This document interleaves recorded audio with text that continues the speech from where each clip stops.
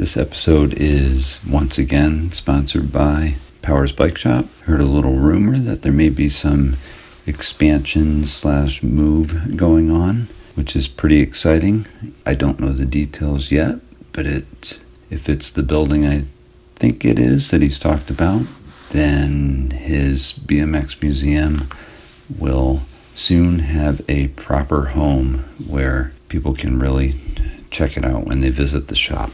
On another level, thank you Old Bones Therapy for sponsoring myself as well as Russ Barone and the crazy woman, Joss Kamara. Joss 313 if you don't know. And if you don't know, I'm surprised. So it's Instagram handle JOC313.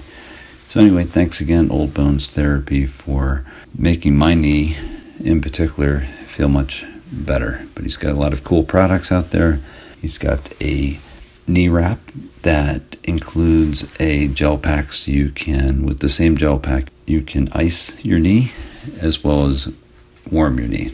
They also have products for elbows, ankles. Best to head over to Old Bones Therapy for a rundown of everything they have. Pretty amazing and just a really cool company. A couple things before we get into episode 107 with Payton Ridenour. A couple that I'm hoping you can give some attention to. One of them is Ron McDonald, a racer. He was diagnosed with pancreatic cancer just about a month ago. Unfortunately, he passed. Jump on over to the Ron McDonald GoFundMe. This happened a lot faster than any of us imagined. Give it a look if you can. Ron's GoFundMe is probably most easily found by just diagnosed with pancreatic cancer. Thoughts out to the McDonald family, thinking of all of you. So the other is Simon Tabron. He had a heart attack and a stroke, is fighting hard. So if you don't know Simon Tabron, definitely look him up. He has a young family. I'm sure his family is in need of the help, and most importantly, in need of his healing.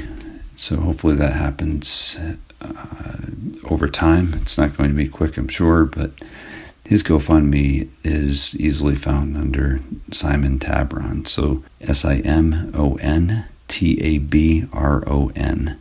So on a lighter note, happy birthday to Daryl Now. He turned 40, I believe it was yesterday. So for his birthday, he decided that he would do something fun, which, if you follow me on Instagram, I did the same type of thing, but his was simply amazing. He wanted to do 40 laps at the trails, and we're talking Kiko trails on Long Island. And rather than 40, he ended up doing 200 laps on his birthday. Pretty amazing. Super happy for him. Whenever he does some kind of physical feat, he lets you know how possible it is for anyone to do what he does. What's really important about Daryl's birthday feat is that he dedicated the 200 laps to Simon Tabron, helping bring any more attention he possibly can. Happy birthday, Daryl, and amazing job. I also wanted to mention Women's Weekend. I was down there yesterday for the Saturday Caddy Woods part of it. And it was amazing. I think it was as big as any other year, and that's against some serious unforeseen challenges with COVID and travel restrictions and all. I think the furthest distance traveled award goes to Mo Malone, who drove out from Colorado, drove out with her dog, which is awesome. I have a short podcast of that event coming up.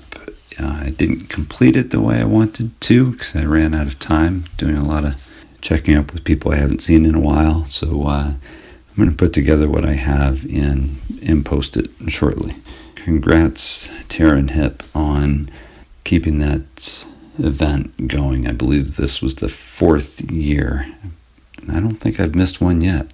And they're always so awesome to watch, women empowering each other and just making a great weekend of it. So enjoy the interview with Payton. She is an amazing young lady. If you don't understand how professional BMX racing works, between the UCI and USA BMX, it's absolutely worth a listen to understand that. But it's also amazing to listen to Payton speak like a seasoned professional when she talks about all that she has dedicated her life to and accomplished, and told in the most modest way. Enjoy it, and I'm not sure who's next, but you'll find out soon enough. Have a great week. By the way, don't judge me by this donut. I was at Wawa and I'm like, I don't think I can drink a coffee without eating something. Yeah. Anything would have been better, but I chose the donut. All right, say anything. Anything. How about anything else? But not anything else. Not anything else. All My right. name is Payton. What means what anymore? Now you've got levels, right? Yeah, well now it's like junior and then women pro. Okay. Yeah. So, and this is junior elite? We may as well just answer this question right now and get the answer. With juniors, you have to be 17 or 18 as of December 31st that year. Okay. So I'm still junior. Uh-huh. So I could race junior when I was 16. Right. Because I turned 17 by the end of that year. So this is my second year junior, and it's like a world's class too. Like, is it only world's class, or does USA BMX have junior? it's a UCI thing. So Only at any UCI, USA okay. BMX race, they won't have a junior class, but if it's UCI, so like anywhere where they run the big hill or somewhere else, like Phoenix usually has it, Okay. then we can have a junior class. I think it's a pro open. Like, I haven't been to a USA BMX race where it's not like UCI and we like wouldn't have a class, because none of us just show up then because we're like, we're not going to have a junior class. Right. But with this year, with the pro opens, like they're letting the juniors race with the pros, which is nice, because like we don't have a class since nothing's UCI. So you're combined. There's no separation. They don't have you race them, and then they have you pointed separately. It's an open, right? So anyone that races is just part of that group. Yeah, and the thing with the guys, they can go like junior, A pro, double A, but then the girls are just like junior and then straight to like racing Elise. Yeah. So there's no like separation like how it is with the guys, but then again, there's like not that many girls, so I don't really think there would be enough girls to make two classes. Gotcha. Yeah. To do junior and just straight up elite, right? Yeah, but when I go to World Cups, juniors race the elites. Gotcha. For guys and girls. Really? Yeah. Which seems really hard. Yeah. So you're going against from the Netherlands. I can't believe I Laura. forgot her name. Smolder? Yeah. Yeah, so you're going against Smolder, And who's Mariana been doing and Elise, great. like Aside from them, like we already know those two are amazing, and I'm sure there's other people getting closer and closer, right? But then you have actually Smolder's the past like 2 or 3 years, she's gotten really, really good, right? Yeah, she kills it. Yeah. Yeah, she's one of my favorite people to watch. Oh yeah? Yeah. So you're jumping in it heavy when you go to a world event, because there's no junior. It's junior with elites. Right. Wow. But you like it? You like the challenge? Yeah, and it's like you get like there's no like pressure because the juniors coming in is like they're the underdogs, so no one like has expectations on them or whatever. We're just there to race. So I went to Australia at the beginning of the year for the 2 World Cups. Yeah. And that black plate on that number plate right there, that's like the junior leader. And I guess I still had the plate because we only had 2 races. So okay, I gotcha. Yeah, but the black background's like junior leader. I got it. So that's from the end of this. That's a cumulative number then, or was it like the old World Championship days, like they've had in the U.S. a couple times, where it's a one day title? It's cumulative. Got it. So it's different than the old days where it's just that race that day is what earned you the World 1 through 8. Yeah, well, just because it's the World Cup series, so Yeah. it's like 8 to 10 of those. Gotcha. So it all goes back to UCI, really, right? Right, yeah. I gotcha. I think for the average person nowadays, unless you're racing nationally, I think some people get it and some people haven't heard it yet. But yeah, I'm still learning what all that means, or the way it breaks down, because it gets a little confusing because of UCI and USA BMX. Yeah, it's definitely confusing to try to understand because they have two different ways that they run things. Yeah.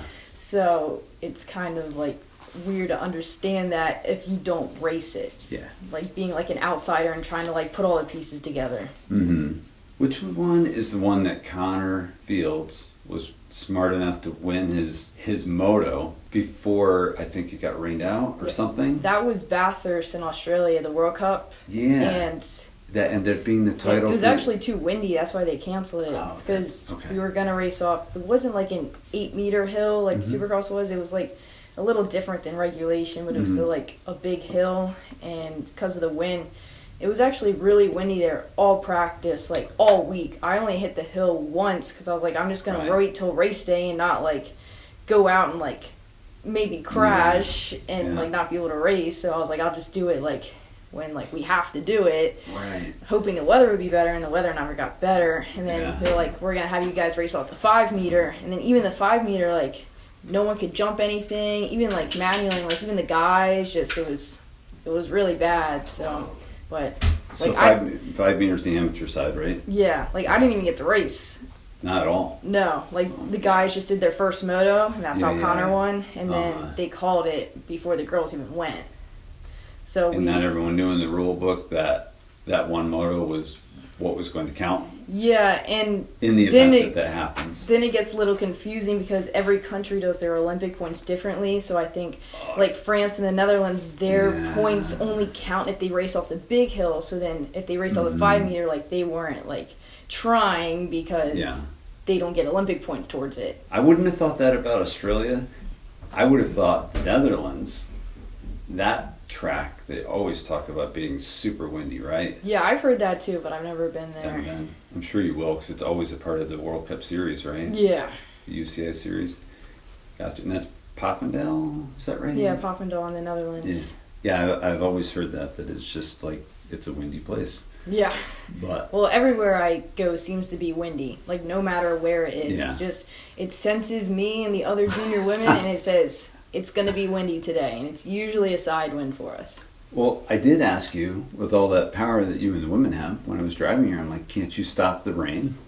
Like, aren't you able to stop the rain? So you can't do everything. Yeah. All right, can't change the power of the women, can't change weather. Definitely not. But you were saying it seems like when there's an event, the weather just sometimes... Just when I seem to show up. It just senses me in particular. Oh, okay, got it. You just did Rock Hill, right? Yes. Okay. And that was, what were you able to race there? Because it was a UCI event, right? No, none of the races this year are UCI and USDMX because of COVID and everything, because it's like an international thing. So if no one can like come in to race, then it's kind of like unfair for some people to get points if people like can't make it.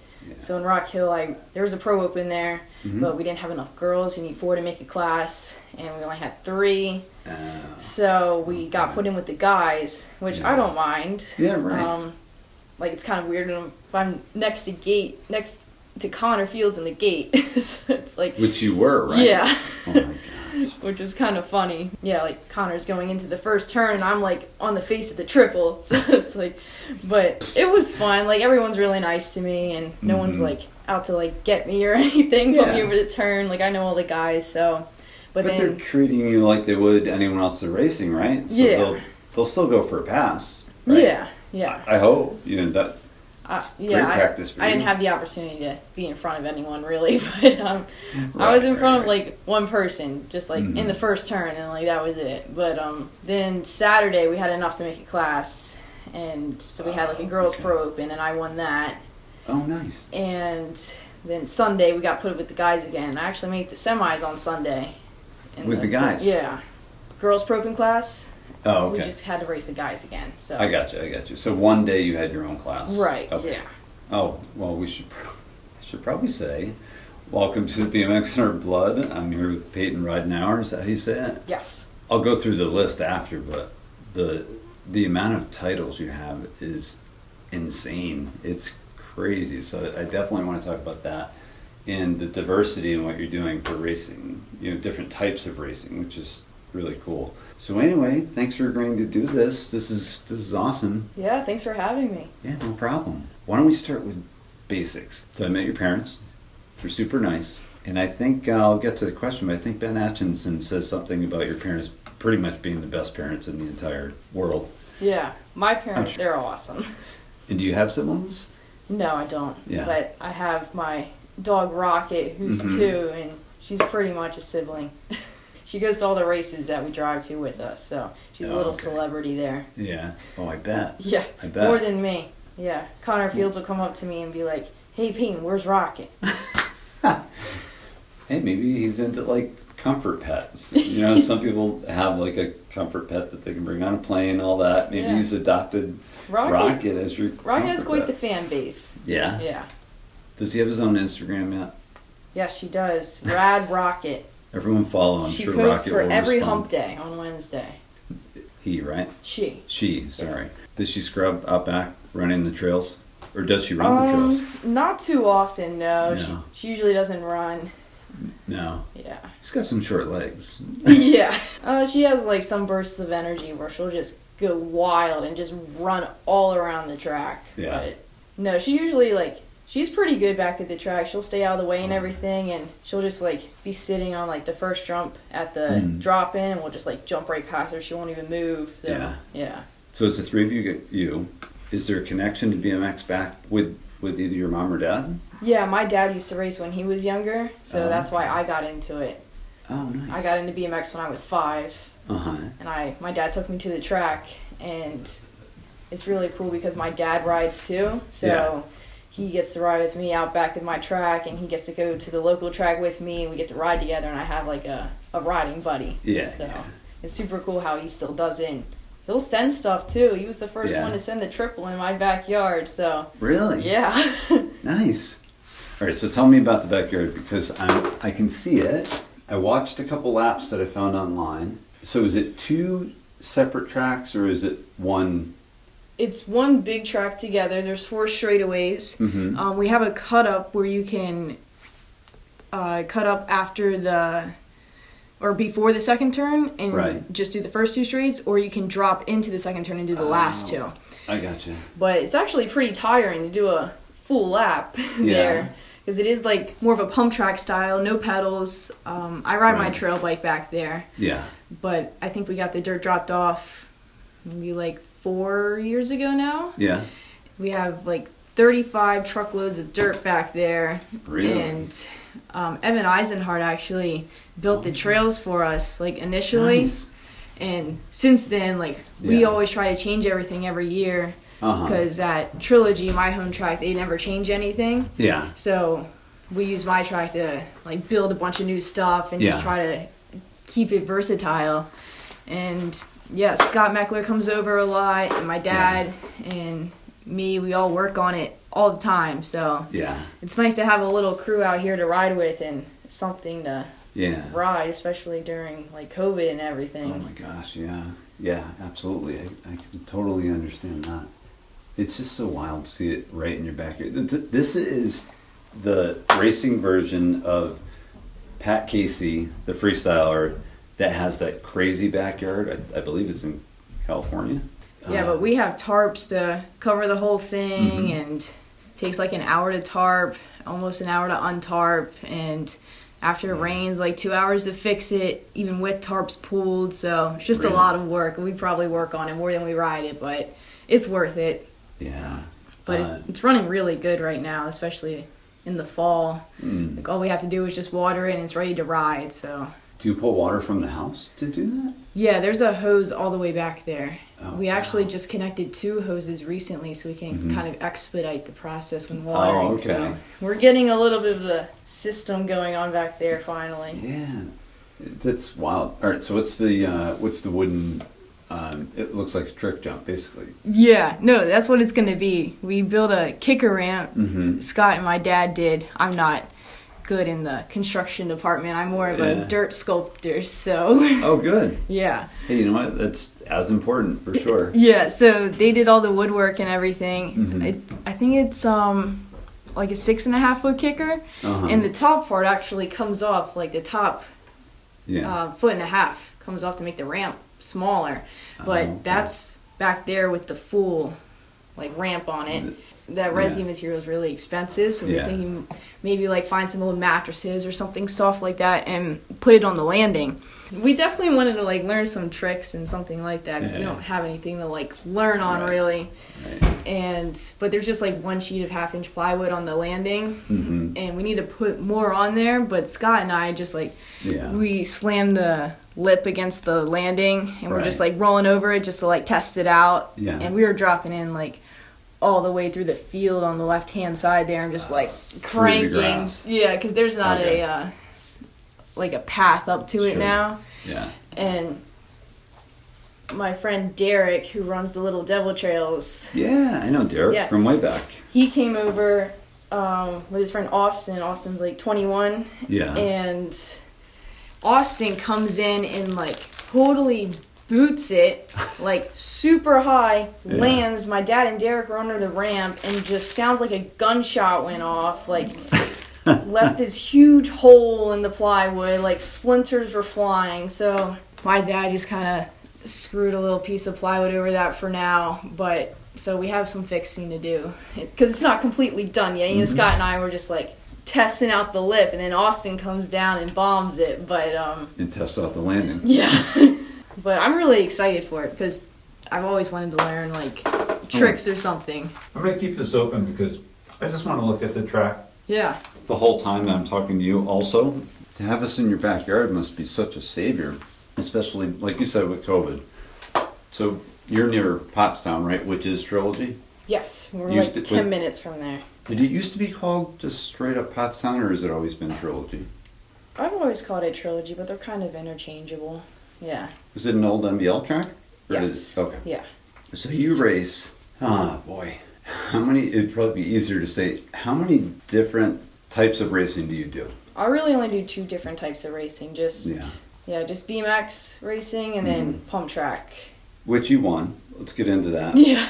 So where were the pump track worlds? They were in Bern, Switzerland. No way. Yeah. I thought this was like it happened to be in like Arkansas or something, because didn't they have a qualifier or something? That was the year before. It was in Arkansas. Okay. And then I was actually going to do the, like I saw the series and I was like, I should try this out because it looked really cool. Yeah. And I've been to the wheel mill before and ridden their pump track, and I was pretty good at it, so I was like, I should try it out. Right. And my dad and I went all the way to Leavenworth, Washington State in like May last year for a qualifier because that was the only one in the U.S. I ended up winning that. Yeah. And that was a really cool place. It was in this Bavarian village and everything, and it was just like a super cool place to go. And then I won that qualifier, and then the weekend I got there, they announced that there was a qualifier in like North Carolina. But it was a really cool place to go. So I'm glad I got to go and everything. And with the win there, I got a fully paid ticket to the Worlds later that year. As of then, like, it wasn't a UCI discipline yet, so like there was no like world champion jersey or anything like when I did the qualifier.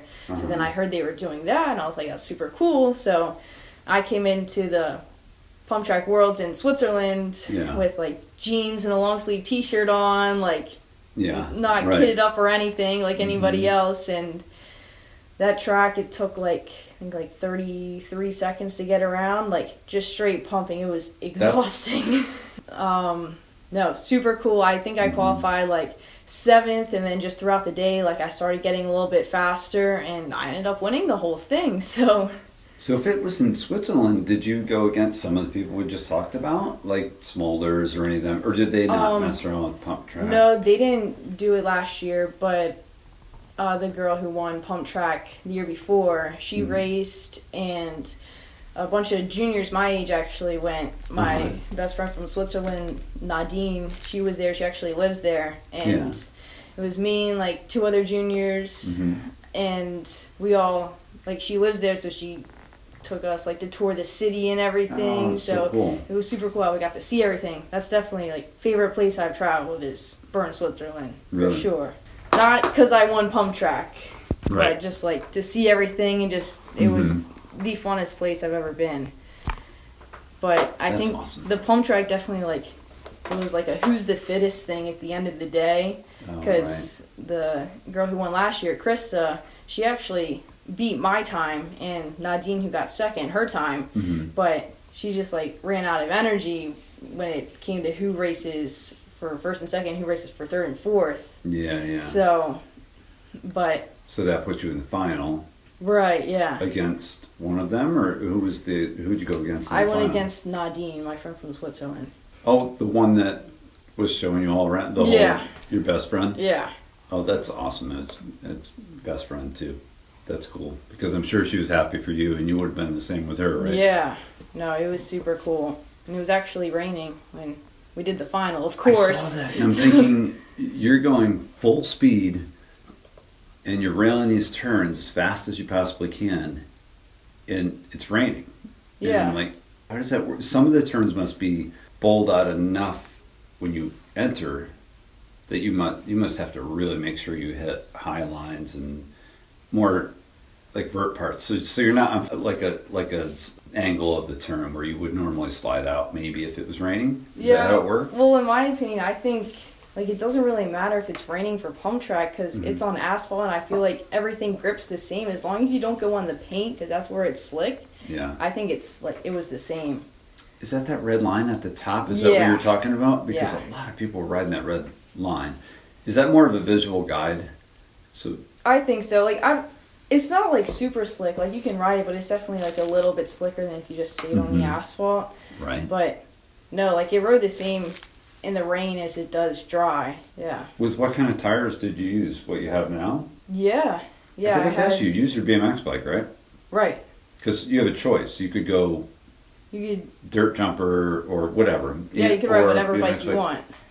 And That's pretty wild in itself. That's yeah, pretty cool. flat pedals are mandatory, which is a cool thing. Mm-hmm. But what's cool is that like everyone kind of has different bikes, Mm-hmm. and they're all from different disciplines. Mhm. So like Tommy Zula showed up and won on his dirt jumper for the guys, and then like I won on my race bike for the girls. So it shows like they're kind of equal. Right. I remember reading something about that where he brought both bikes. Wasn't sure which would feel right. You only ride a BMX bike on pump tracks, Yeah. so you don't have a jumper or dirt jumper that you would decide between. No. So Tommy won also, right? Right. That's pretty cool. Yeah, and we actually did the same qualifier in Washington State at the beginning of the year, too. It's like we both won the qualifier, and then we both won the Worlds. We have a couple more minutes before the surprise call comes in. Wait, can I say more about the fam? Go for it, Okay. please. So my dad, like, rides with me and everything, and then my mom always comes out to do sprints with me and, like, write down my times, and she'll do gym with me, too. So it's like I always Nice. kind of have, like, a training partner. Uh-huh. So that's, like, one thing that my parents are awesome for. Well, I'm going to jump to a question from Ben Atchison. So he lives pretty close to me, and we're building trails right now. So we started these new trails, and I can't believe how fast mostly they are getting it done. But Ben, so I see Ben a lot. And you know what? Help me out here. Should I interview Ben? Because he keeps asking me. Should I do it? I think so. There you go. You Ben, said it's been I'm a little interviewing slow you. in the podcast business. So I think- It's slow for me. Like I'm not as anxious. I've been through the beginning when everyone's hyped up on it. Yeah. I would imagine like Tori and James with Coffee Chatter. I mean, eventually you get to that point where it's like, I can't do this every week. You know what I mean? And work and do whatever. I think they're both in school, so it's a little different. But and then it slowly turned into like 2 a month, whatever. So there are plenty of people to interview, but I'd say Yeah. the toughest part of podcasting is trying to keep that balance and not offend anyone, because a lot of people suggest different people, but as with anything, I kind of have to feel it, you know. Right. So, but anyway, so All right, so I'm interviewing Ben. Yeah. I'll do it. You know, I have other people, Ben, that were supposed to be ahead of you, but I'm going to do yours. Well, the thing is that he Soon. seems like excited if he keeps asking you, so I feel like he'd be bringing the party a little bit. You know Ben, though. The joke may be on me. You know what I mean? This. In fact, I'm positive there's going to be a joke on me because Ben's a joker. So, yeah, he might be just itching to play, to play with me.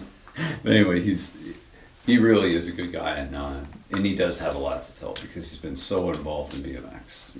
Right. And now I'm digging and riding with Callie, which is the coolest thing. Yeah. So it's great. You just need to get more girls out there, which is another topic that we'll hit on. What would you do to help, encourage more girls to participate? But before we do that, quick one. Ben Atchison wanted to know your favorite times with your parents. Both of them are the reason she is as cool as she is. Is there anything that sticks out, or multiple things that stick out with your parents? One thing, like in general, is just we always go to the races together when we drive somewhere, and just like kind of going there as a family, and it's this big like family thing that it's like something that we've always done together. So it's like if I go to race, it's like without them it's like kind of weird because like they've always like been there and they always help me and everything. Right. And one like big one that we always go together is Grands, of course. Yeah. So and then when they're at Grands and like see me like win something big and be there at the finish line, that's super cool.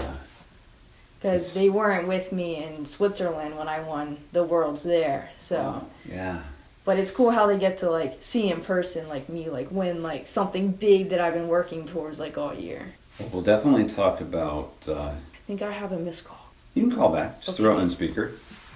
Now you know who it is, right? Yeah, now I know who it is. If you want to hold it, how do you just want a little away, like that. Like this? Nope, toward you. This. Hey, Carly. Hey, Carly. You're the surprise call. I'm the surprise call. Yeah, Payton didn't know. Payton didn't know that you were going to call. I didn't tell her. So how are you? Hi, guys. Is it raining where you are? It is not raining where we are. It's a little bit overcast, but it looks like it's going to be a nice day. Oh, good. And where are you at right now? We're in Pittsburgh. Oh, no, I mean the race at Westmoreland, I think it was, right? Oh, yes. I'm going to be leaving in just a minute to go to Westmoreland, but yes, it's about 30 minutes from my house. Gotcha. And you being the ultimate volunteer, you're going there to help out, right? Yeah, it was kind of a crazy situation. Due to COVID, the South Park wasn't able to hold their races in a group setting due to the parameters of the county, so they've moved the entire state championship to our track. So we came together as a couple tracks trying to make things happen so the state final didn't have to get canceled. Well, thanks for taking the time. I think I mentioned to you, if you want to, do you want to do your questions and any comments for Payton, and we'll get that going? Yeah, sure. So Jill had asked me to come up with a couple questions, and these are the four that I thought that would be good for you to answer. Payton, do you have any ideas on how we can grow female participants in BMX? I think the girls need like to see another girl riding. I think that's a big thing. Just because if they see the guys, and most of the times the guys are doing something that like they can't do, or just they're kind of intimidating to the girls. So I think definitely having like a girl figure there to encourage and ride with the other girls is a big thing to like help them grow a love for the sport. I agree. Yeah, I totally agree with that. And you do it, Carly. You definitely do it, right? We both do it. Payton she's very out there on social media and on her local scene, making a difference, and that's what I love to see. Well, she's pretty modest, so I'm glad you said that. She's definitely pretty modest. Okay, my second question is, how do you like working with Ariel Martin as a coach and a mentor? I love Ariel. She's definitely one of the coolest people that I've ever met, and I'm stoked that I can work with her and everything.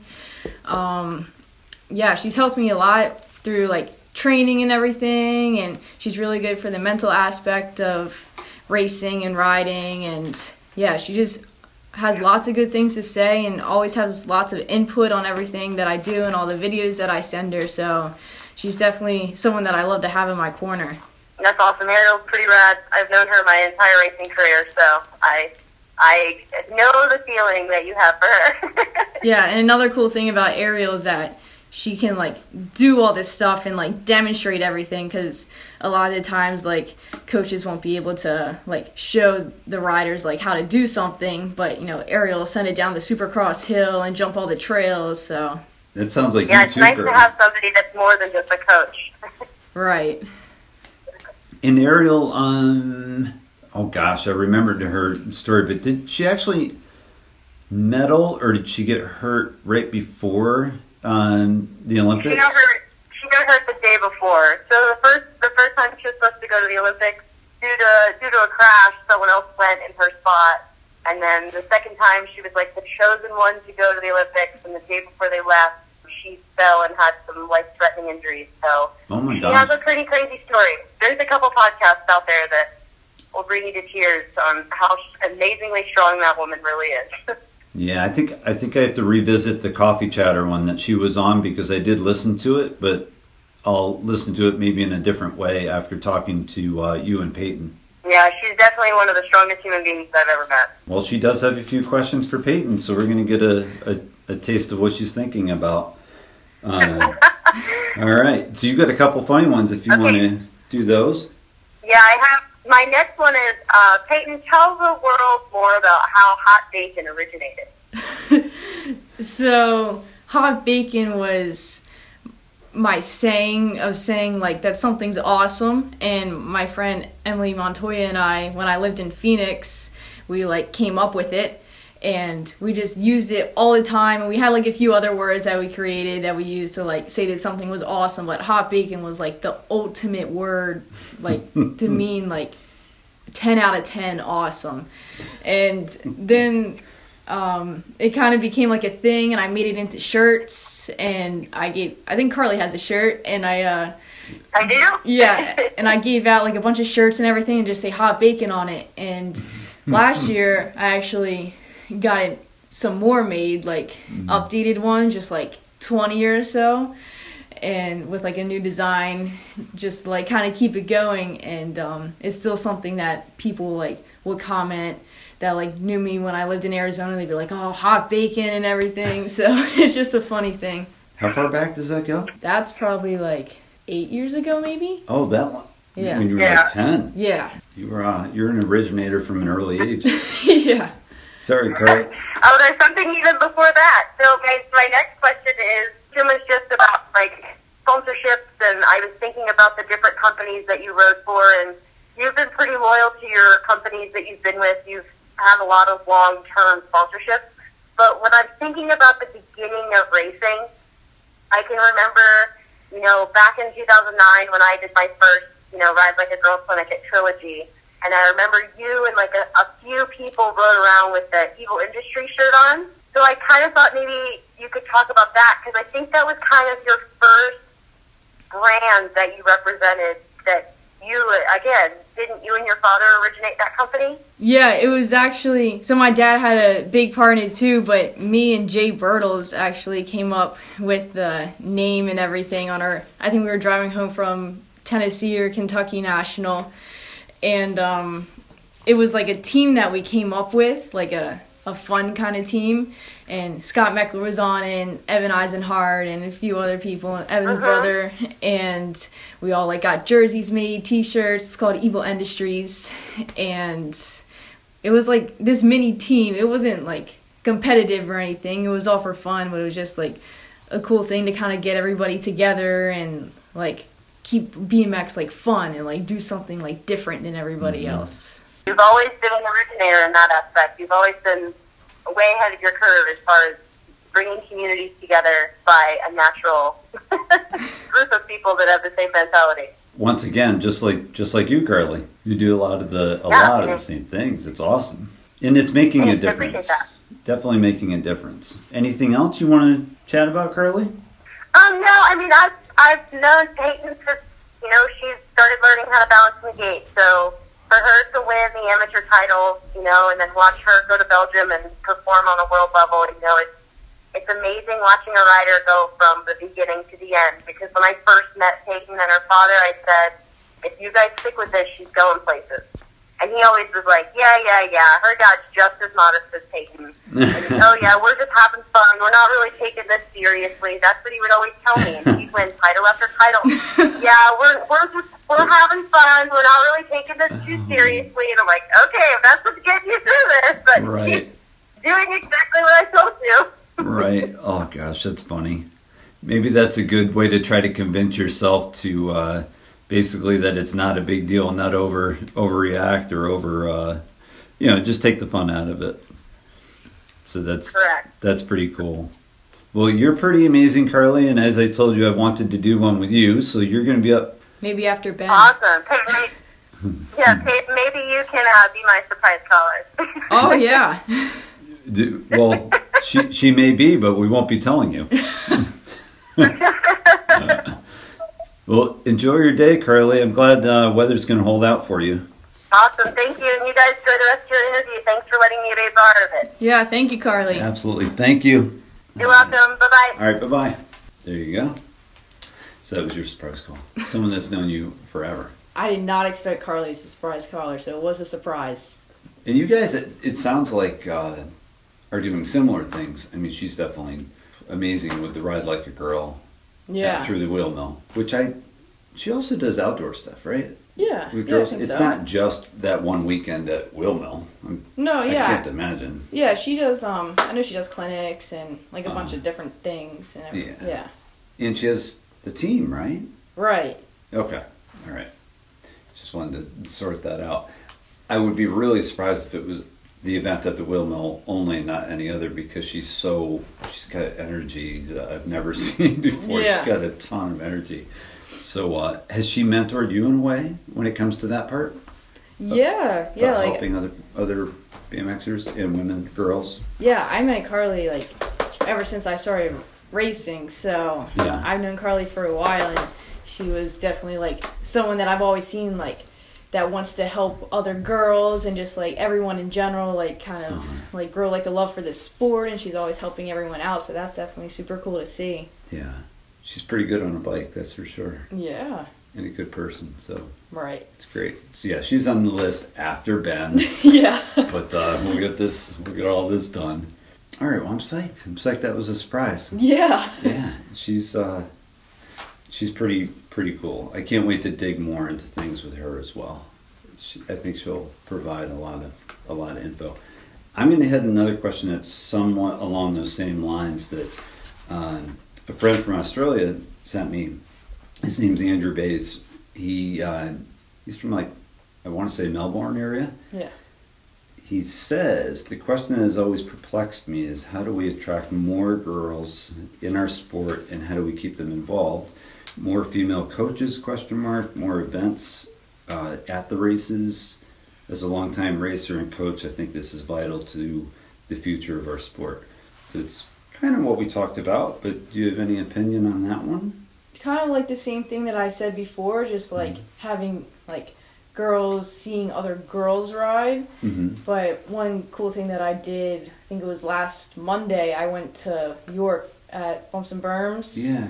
I think it's Revolution Bike Park now, but I went over okay. to York and they had me over for a women's night, and it was like girls only. Yeah. And there were like 10 or so girls there, and it was like a bunch of girls just showed up, and then I could like ride with them and help them. Right. And I think one thing, like, I thought that was a really cool idea because oftentimes girls get like kind of intimidated by the guys, or like they don't want to get in the gate next to them, or they're kind of like scared to see like guys like riding on the track too, and just so I thought that was like a cool thing. But so a separate women's night, practice night. But in my opinion, like I never like had like a only girls thing. Like I grew up like with riding with like only guys. There's like me, it was only like me as the only girl at my local track, usually maybe like two other girls. Really? So like that's just one thing that I like grew up doing, and like I love like just like watching the guys and like learning from the guys, because you know, guys have like usually so much more skills than the girls. So I like see them and I'm like, I want to ride like them. Like I want to like try to do that too. So, you know, it is encouraging to see like other girls like doing cool stuff from the younger girls, but it's also cool like seeing the guys do something really cool too, and like the girls like wanting to be like them. So I think it could go either way. But yeah, definitely. I think guys can definitely push that too. So I think that responsibility, in my opinion, the responsibility is just as much with the guys as well. So I know Women's Weekend, it's one of the reasons I'm in the area this weekend. That one's pretty awesome because a lot of guys bring their girlfriends or wives or wherever the story is. There's 2 couples that I know of from Mass and Rhode Island, I think, that they go together, and the husbands stay home, take care of the kids. I'm pretty sure both of them have started families, but it's truly their weekend out. So the Women's Weekend is awesome too, but that's also with guys, and you know, it's good to have that. Yeah, there's good things happening. I just gotta keep it rolling, right? Yeah, but I think if they like didn't have a Women's Weekend, like there definitely wouldn't be like any girls at the trails. Yeah. So it's super cool how they have like the women's jam and everything, because it definitely gets people out that like wouldn't come if it wasn't like a Women's Weekend. Yeah. And that's when I first met you.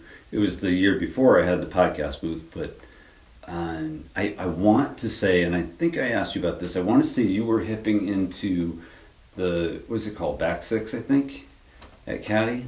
But I want to say you hipped into the second jump of that 6-pack. Does that make sense? Because I know you were hitting some lines that I was like, oh my gosh, this girl is ripping it up. Yeah. So does that make sense that where I'm talking about? Because that's a hard section. Yeah. No, I think I've done that back 6 line that you're talking about, but I actually didn't do that one until last year for some reason, because I always did the one Caleb's that's over from Mellow Yellow that's in the middle. But I actually think Caleb's is harder than the back 6, so I don't know why I never even done the back 6. I just never even thought about it. Yeah. And then, like, after, like, where you usually cut off, like, after that hip at the end, like you said, like, with the case pad on it, there's that 79. Yes. I go through that one, too. That curves to the left and around? Yeah. You do that one, too? Yeah. Which is awesome, because I think that's tough to nail everything just right, so you keep momentum when you're doing some pretty good hips all the way around. Right. So you definitely stuck out to me, and then the more I kind of read into what you were doing, I was like, oh my gosh, you races too? Like, I think it's important to ride trails and race, because not just because I'm this old schooler and that's what we used to do, you know, you go to the race and go to the trails after if there were any nearby. I wish that combination was still there. Maybe that would also help. But, you know, it has kind of turned into 2 different bikes, but you're doing both, so you're finding a way to do it. So yeah. It can be done. Right. You know, you can enjoy both. That your presence at that was definitely one of the reasons I wanted to talk to you. But do you know Jocelyn Kamara? She's from Connecticut but lives on Long Island now. She's always at Women's Weekend. She's my crazy BMX daughter. You know, I would probably recognize her if I see her, but I don't recognize her name. Yeah. Yeah, she goes under Joss 313. She's the one that did the open loop at Swamp Fest and other crazy stuff. She's really super into it, and I love it. So, but anyway, she says, do you ever get the pre-race / competition jitters, and how do you handle them? Yeah. Sometimes I get nervous before a race, but I try to like channel like all that energy like into like positivity like for racing. Like I don't like get myself down and say, oh no, like I'm nervous, like I'm not going to do well. I try to like, because why I'm nervous is because I want to do well. Like I want to perform well. So yeah, I definitely like not all the time, but like sometimes like if I don't know, like somewhere like Worlds where it's like this huge like big scale that I never like raced at before. So yeah, but really I just try to like, I don't try to like ignore it, but I just try to like embrace those emotions and like channel that energy like towards like having a good lap and all that. Mm-hmm. Have you ever had, I guess what we call in this sport, like a mind coach, someone that really works with you mentally on the whole confidence aspect so you can block it out? No, but Ariel's really good at that too. She kind of hits on like everything from like mental to physical to Sure. all that stuff. So Yeah. yeah, Ariel definitely has some good knowledge when it comes to that. I sent you Ariel's questions. Now would be a good time to put those in there. All right, so here's one from Ariel, and what's her maiden name? Martin? Yeah. That's right. Okay. And now it's Verheeren? Verheeren. So what's your favorite new nutritious, quote-unquote, nutritious food that you have eaten or learned to cook in the last year? So Ariel actually got me a book for my birthday / graduation present on a bunch of like nutritious things to cook and all that stuff. Mm-hmm. But so hold on, aside from that for a minute, I've always been kind of like a picky eater, and I'm that person that like won't like eat the skin on like the apples or like anything like that. But I eat an apple like every single day now with the skin on it. And I have to like slice it into wedges because I don't know, that makes me eat it more. Yeah. But I still like have an apple every day, so that's like one thing that I've been doing for a while now. Mm-hmm. And going back to that book, I actually made these muffins that like I went through the book and I like went through a bunch of stuff that I like thought I should make, and I made those a few days ago. And I went shopping like all by myself, got all this stuff, and then made them. They have like carrots, apples, and like nuts in them, and you wouldn't think that like would go in kind of like a muffin. So I was kind of skeptical, and they're actually one of like the best things I've made and like eaten ever. So that's a big thing. I'll definitely be making those again, but no, I'm really excited about like that book and like making some more stuff from that. But I always try to like try something new when I go somewhere. I am like a really picky eater, but I'm like I'm always down to try something new, even though if I know like I'm probably not gonna like it. Well, that's good. Yeah. So you're not totally locked out against it. And of course, as you know, tastes change, and sometimes things that you wouldn't have eaten at 14, you'll eat at 18. Right. No, so a lot of stuff is just like I don't like the texture. Like I like ketchup and sauce and everything, but I just like can't have tomatoes. Like it's just like I just don't like tomatoes. But I've tried. Like I think I try like once a year and it's still not clicking. But an actual whole tomato, not mashed up into a sauce. Yeah, but just like they have whole to be tomato. Like whole. Like even if it's just like chunks. Yeah, get some skin issues with fruit and vegetables. All right, so that's what she was talking about. I knew she wasn't talking about a Wawa donut that I just had. That was yeah, probably not. I don't want to do that again. But all right, so she wants to know what's the next skill you would like to master. Well, I've always wanted to manual like a whole straight, which like I try a lot at my track, which I still have yet to get. But yeah, that's something like I've always wanted to do, like be able to manual just like a whole straightaway. So. Yeah, I think that would look super cool, and I don't know any girls that can like do something like that. So yeah. But I always try to work on skills like pool manuals and like jump lane manuals back at the track. Oh yeah. I would love to learn how to bump jump, but last time I tried that, I flipped over the bars and broke my visor off, so I haven't done it since. Yeah, bump jumping's hard. We used to do that a lot in the 90s, and we would only do one single jump.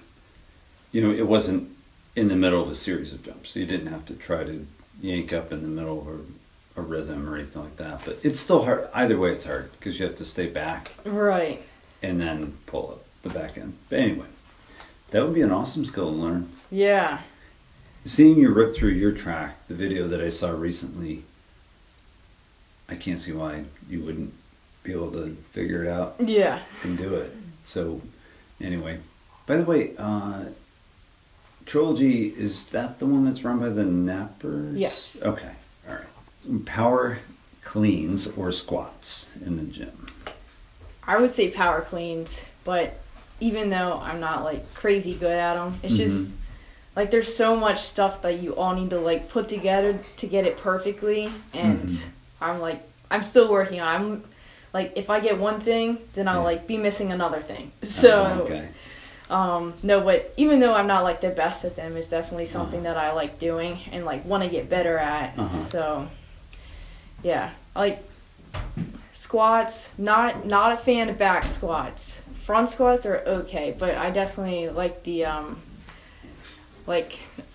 power movements better, and like anything like agility more, like box jumps and stuff like that. For fast twitch? Yeah. Okay. So when you do, I don't know anything about power clean, so that, I would imagine that is not that's a pretty aggressive pull, so that would be like a fast twitch. Yeah, exercise. It's just a really explosive movement. I kind of like all the stuff like that in the gym. It always freaks me out when I'm watching, because some of the weights are pretty high up there that people are doing, and it's do you have to wear like a weight belt or anything when you do it? No. Well, you don't want to assist, right? I mean, you want to do it as your body normally would be on a bike, and not have the assistance of like a belt. You know what I mean? Yeah, I don't use a belt or anything like that. Yeah. And when you do you do squats also? Yes.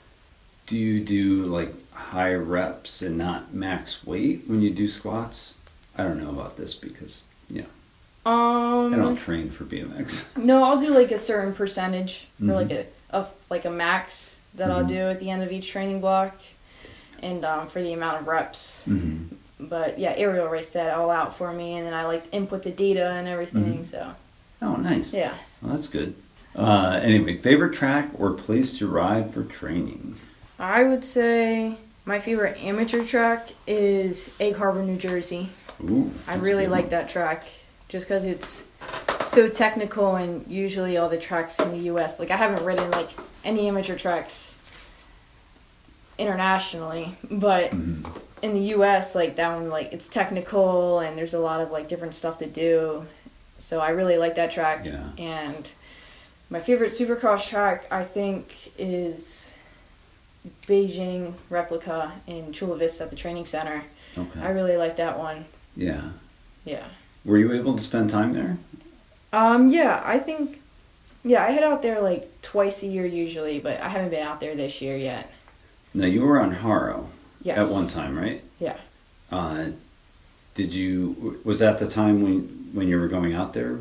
Because is that where Dale Holmes brings his riders? No, like I wasn't going out there like for Haro, but because like Jamie Staff had a part in the team too, so Jamie works at the center, so like I had a connection to the center through Jamie.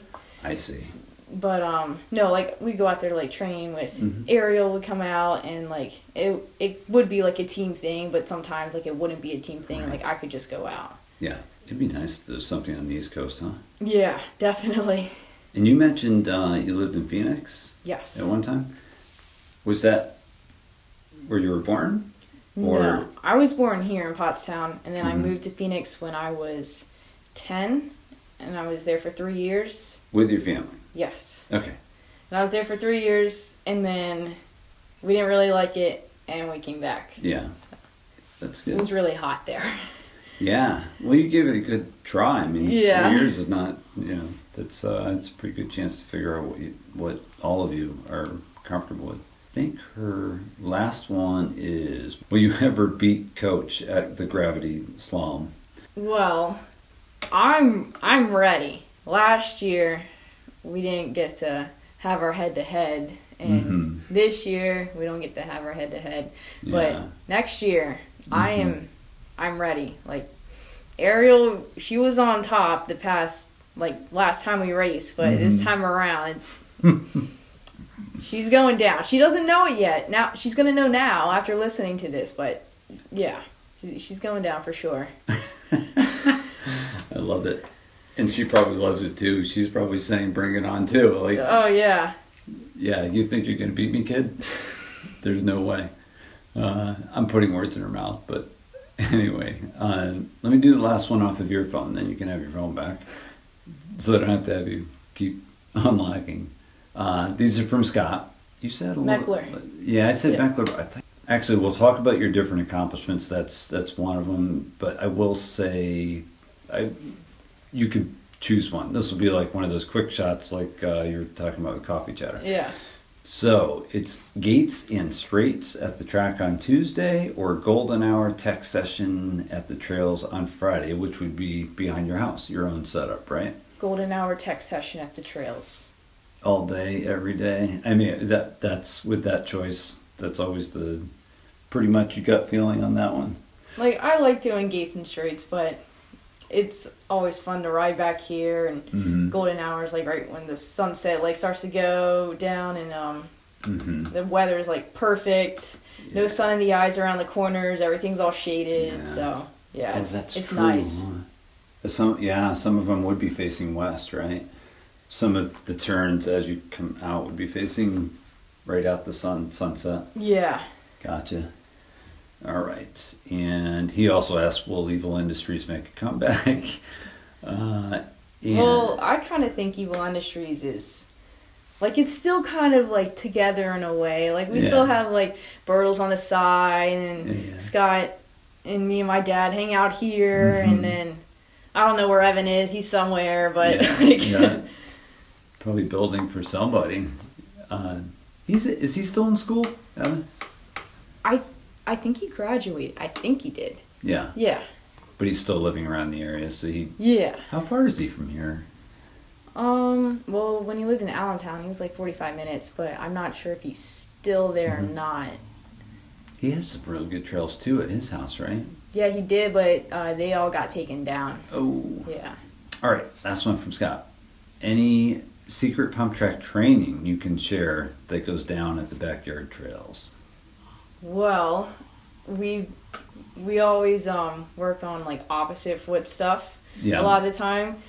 So last year, like, I couldn't even like pump opposite foot, and I was at like the pump track with Ariel in North Carolina, and I like couldn't even ride with my other foot forward. And in the backyard this year, in last year we started like riding a little bit opposite foot. Then this year, like, now I do like some of the warm-up lines we do opposite foot. I like jump the first straight, the whole second straight, and like double manuals and stuff. Yeah. So that's definitely something we've been working on. And another thing is that, so for like more like pump track training, we start near, like, there's a bench at the end of the track where we like sit. We start like right near there, and no pedals, and we just go around the track backwards and try to get up like the hill. So that's another one that we do. That's super tiring. Yeah. And that, and recently we've also been trying to get through like all the corners, just no brakes, which we can do it, but it's kind of scary most of the time.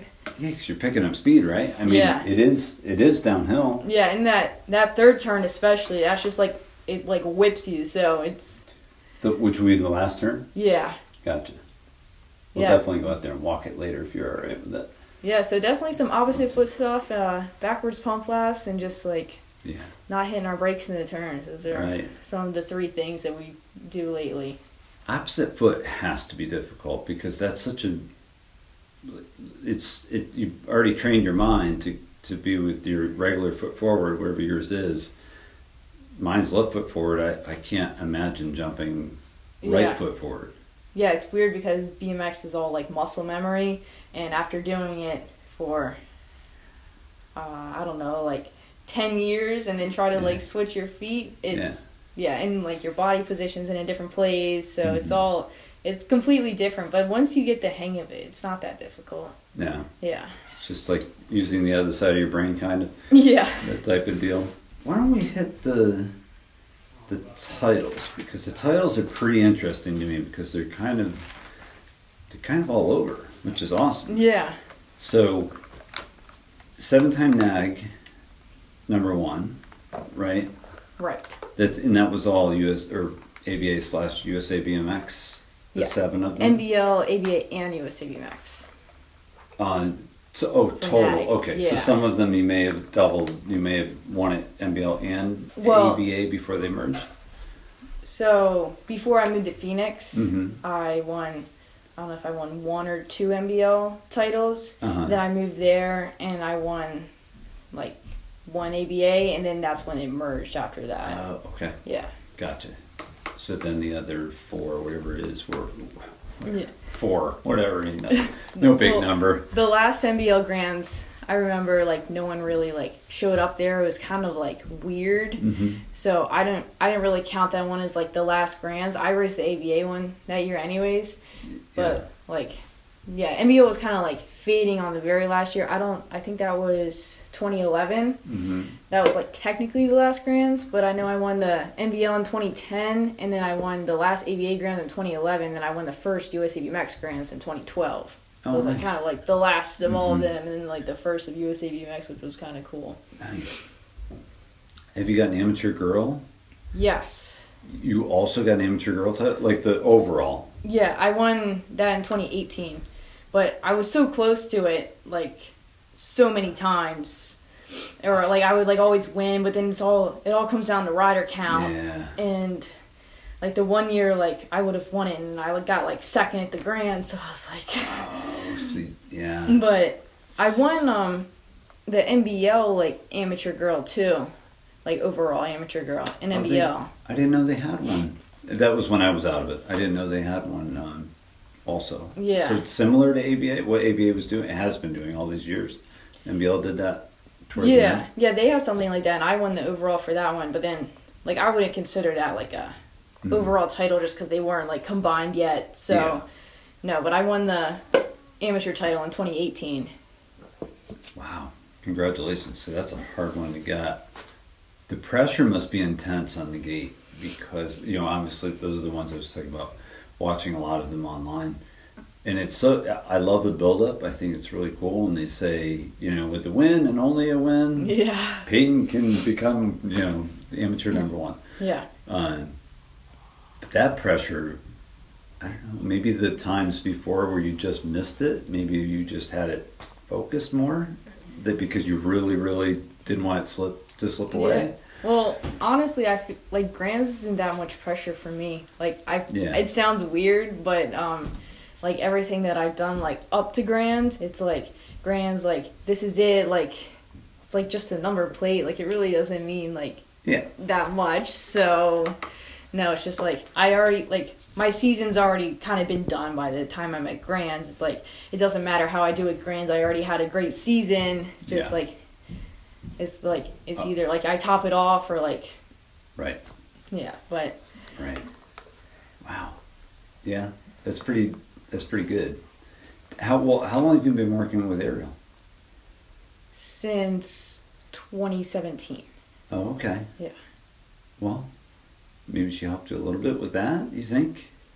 Or you think that was more of you just kind of figuring out what worked for you as far as the mind game? No, I think Ariel's definitely helps me with that a little bit. Yeah. Yeah. It's got to be difficult, I think. So it's must be good to have someone kind of just guiding you through that process, and just like you said, you've accomplished a lot during the year. Whatever happens. Yeah. You're still going to try as hard as you can anyway. Right. Will you be going to the Grands this year, knowing that it's probably going to be is it like the men's side where it's like basically if you win that, you win it? Here's the thing. I haven't done any amateur races this year, so it's like I'm not going to get a title or anything. Sure. But like I'm not interested in getting a NAG title. Like I'm racing junior. Like my plans are to go to elite next year. Like I don't really want to like go down and like race amateur. Say yay, I got NAG 1, and then just like turn elite. It's like So like so they're actually not having a junior class this year at Grands. So they're like, oh, you guys aren't allowed to have a junior class. And I was like, okay, can we race the elites then? Yeah. And they said no. So. Oh, so there's no spot so for it's you like, really, unless you want to go down. So the only way I can race Grands is if I want to go down and race amateur. Yeah. And like, I don't know, like it's racing, like, but then again, like, I don't really have interest in just going and like saying I won Grands and then that's it. Like, and I don't really think it's like a true Grands either this year. It's just going to be a lot different. Yeah. I hope they get to at least see it through that race before things, before restrictions start to probably get a little tougher, I would think. because people put so much effort into it, and this year has been definitely weird. Because you just don't know. I mean, Right. I keep checking, like, can I go to Pennsylvania and I have to quarantine when I get back to Connecticut? You know, so I'm watching for Pennsylvania to become a quarantine state, or however you say it. Right. But yeah, I mean, who knows what's going to happen by Thanksgiving? We're going to be into that season, so we'll see. I hope. I understand the international level that you were talking about, where you really can't do it, in fairness to people coming that would have come from around the world. Right. But nationally, hopefully they can work something out. I look at it as, I love the Tour de France. I love watching it. It's just, I don't know, some people think it's crazy to sit there and watch 4 or 5 hours of people riding road bikes, but there's so much to it because of, you know, team tactics, the whole thing. But anyway, if they can make the Tour de France work, got to be a way. Yeah. You know, they kept their bubble, we'll say. That's what they talked about the whole time. Right. Keep your bubble and don't go out of that bubble for, you know, because that's where you'll get sick and maybe make the rest of the people in your bubble sick. Yeah, So- I don't know. Like, there's a USA BMX National every single weekend. Mhm. So, Yeah. if they're supposed to be quarantining, no one's really quarantining. Yeah. Like, so either way, like, Yeah. everyone's already been flying all over the country, going all these different places. Like, Mhm. so everyone's going to be together anyways, even if they try to, like, implement the rules of, like, social distancing and all that stuff. Right. So it's like, is it really working if we're having everyone go to these nationals every single weekend and then just, Yeah. like, having them travel all over the place? Mhm. But, Yeah, it's definitely a tricky time. Yeah. There's no question. All right, let's see what else I have on my end. I've got plenty of questions. Don't worry, we can go all day on this. Actually, let's keep going through let's do your accomplishments, because I've got questions on lots of them. Yeah. So the current junior national champ, we already talked about. That would have been through. Yeah, you better explain that one to me again. 'cause okay, so the one I was talking about earlier with the black background plate, Yes. that's World Cup junior ranking. So technically, Yeah. there's not like a title for that. It's just like Mhm. you're the junior points leader. But then Right. junior national champion was in Houston this year off the Big Hill on Friday. Oh, that didn't cancel. That's not the one they canceled? No, the Worlds got canceled, but they had the national in Houston this year, and that was Mhm. like Nat Champs, and that's for the sleeve. Yes. So yeah. I won that for junior, Okay. and yeah, so that's like the junior title. I got you. So wait a minute. So you've got, okay. So you've got the junior title domestically, or in the U.S. Yeah. Right. And then you got so you get the sleeve, you said, from that? Yes. So that's like the stars. This is like crazy confusing, right? Like if you're me Yeah. coming back into it and with all these changes. That's going to be the Stars and Stripes sleeve that like you see Connor Gotcha. has. Not a rainbow sleeve. That's only UCI, and you have that for the pump track. Right, Deal. but Okay. pump track is going to be the whole rainbow jersey, not just a sleeve. No, I mean the full shirt. Yeah. So you got rainbows across the chest. Right. Okay. Yeah. So the Stars and Stripes sleeve, that's the one Corbin won last year before, whatever. He always shows up and kills it for that particular race, right? Yeah, Connor and Corbin always seem to trade off Yeah. on the jersey, yeah. Yeah. But Connor won it this year. Yeah. Okay, gotcha. Corbin must have had it last year, then, I think. Yeah, I think he did. Yeah. It's amazing. Those guys just pushing each other, but all right. Well, I get that then. Actually, the other one was so Junior Wolf Roar. Definitely understand that one, how that works, and Rock, 7-time Rock champ. So that the Race of Champions, Rock, for those that don't know, is that combined at all, or is it just your age group? So it's kind of weird because it goes by your birthday as of like the state championship in your state.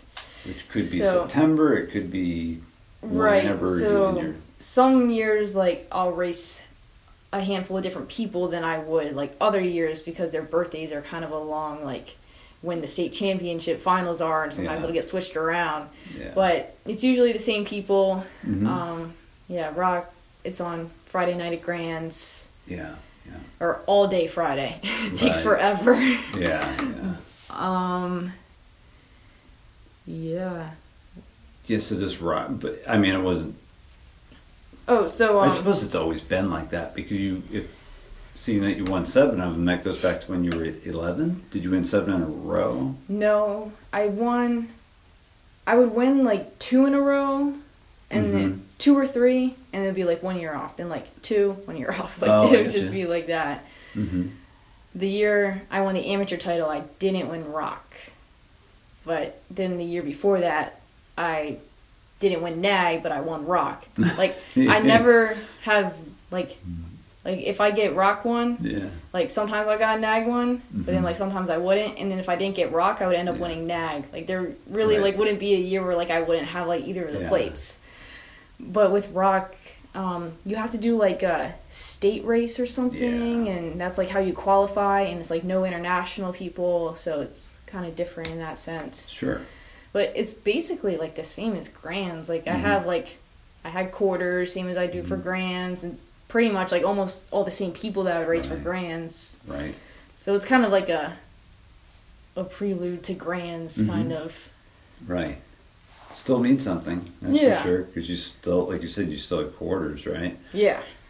Have you been in what you consider a higher rider count class through the years? Has it kept up, or is it how has that gone for like participation? What ages did it peak? It definitely peaked For 15, count. 16. Yeah. The first year, I think I got third at Grands, and then the next year I was 16, and we had 8s at Grands. I think we had like 50, like 8 riders or something. It Like, had to have been the biggest class. yeah, it was the biggest girls class. That's the year I won the amateur title too. Yeah. It was, huge class. Biggest like class I've raced besides Worlds at Yeah. Rock Hill in 2017. Wow. That's amazing. Yeah, but it's crazy how many girls there are.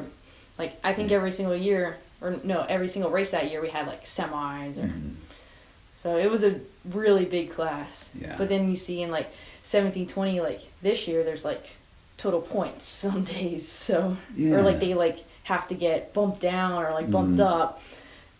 But there seems to, like, the 17, 20, it seems to like kind of fade a little bit because everyone, like, they're either like, oh, I want to go professional, or they want to like pursue like something like for school. So Gotcha. it's they kind of like make that decision. Right. All right, well, here comes the balance question then, because I always wonder how people can balance. I mean, balance different goals with the long-term goal as far as education, which we talked about a little bit over the by text throughout the week.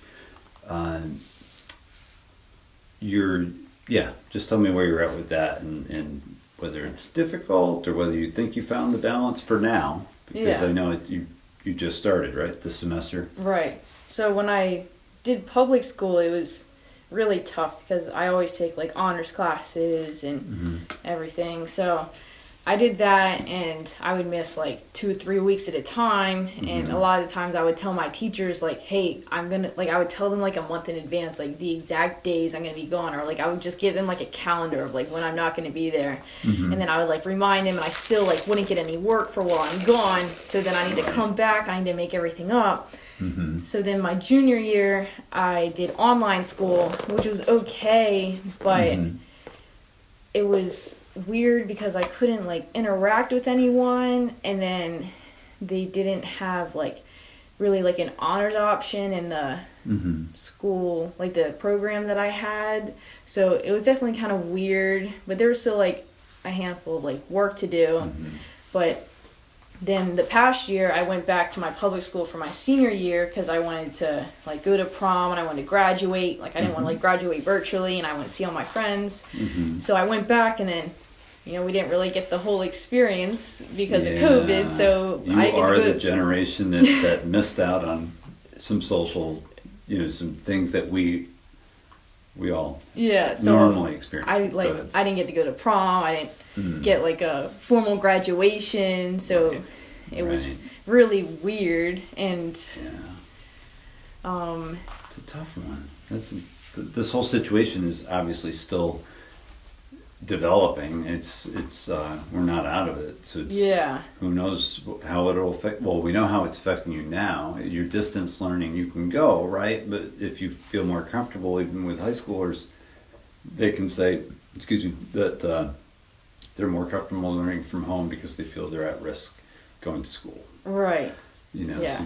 So then, like now with college, I'm going to a community college for 2 years, and I was gonna do it like online anyways, so it doesn't really like affect me like with COVID and everything, Right. because I was getting like if I travel and all that Right. stuff. But so I'm trying to get like a head start now because I'm not traveling anywhere. So I did Oh, right. 2 6-week English courses over the summer that I Oh, you did. yeah, and Oh, then good for you. I have like it's called like dual enrollment for statistics. I did that for high school, and you like pay like $200 if you had like a grade high enough in your high school class, and Right. it would like transfer over all the credits for like because I needed statistics for like what I want my degree in. So I like already have that. And, you know, I Yeah. pay like $200 or so opposed to like over 1,000. That's where your AP classes transferred in and gave you. That was some actually credit. just like a regular like course. It wasn't even Oh. AP. So Yeah. yeah. So yeah, and then I had like an AP score that like got rid of an elective for me. So Oh, nice. I have like all those courses, and now I'm taking 2 other online courses, Mm-hmm. and then I start like another one in like 4 weeks, and they all get done by like Christmas. So that's another like Yeah. 9 credits. Right. So I'm Right. trying to get like a head start a little bit. I'm only taking like 2 at a time, just because I still do like gym a few times a week. I do sprints. I go to the track. Like I Right. still have like I still train full time. Mhm. So I'm more like a part-time student. But I think if I like traveled, like I wouldn't be able to do any of this. Right. Right. So even if it is online, or maybe I would just take like 1. Right. So, Right. but it's been working out so far. And That's good. yeah. What is the ultimate goal? You mentioned an education goal. What's that? Well, I'm getting a 2-year degree in exercise science Mhm. at my community college, and I don't know how long that'll take. It might take me like 3 years or like 3.5 years. Right. And then after that, I'm not sure where I want to go, but I would want to transfer somewhere different and study kinesiology, which is something that would yeah. take me into like sports medicine or like something like exercise science again, something along the lines of Yeah. that, because that like interests me, and I feel like it would be something that I enjoy because it kind of ties back into like BMX and Right. like Right.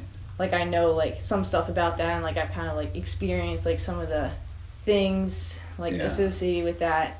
And like when I go to Chula for the center, there's all the people that work at sports med, and they always tell me how much like they love their jobs and everything. nice. So it seems like a really cool thing to do. Mhm. Like I know like a handful of people that are doing that also. Yeah. So like that's the main goal, like Uh-huh. to get like a degree Right. in kinesiology, which I have no idea how long that's going to take. Like Mhm.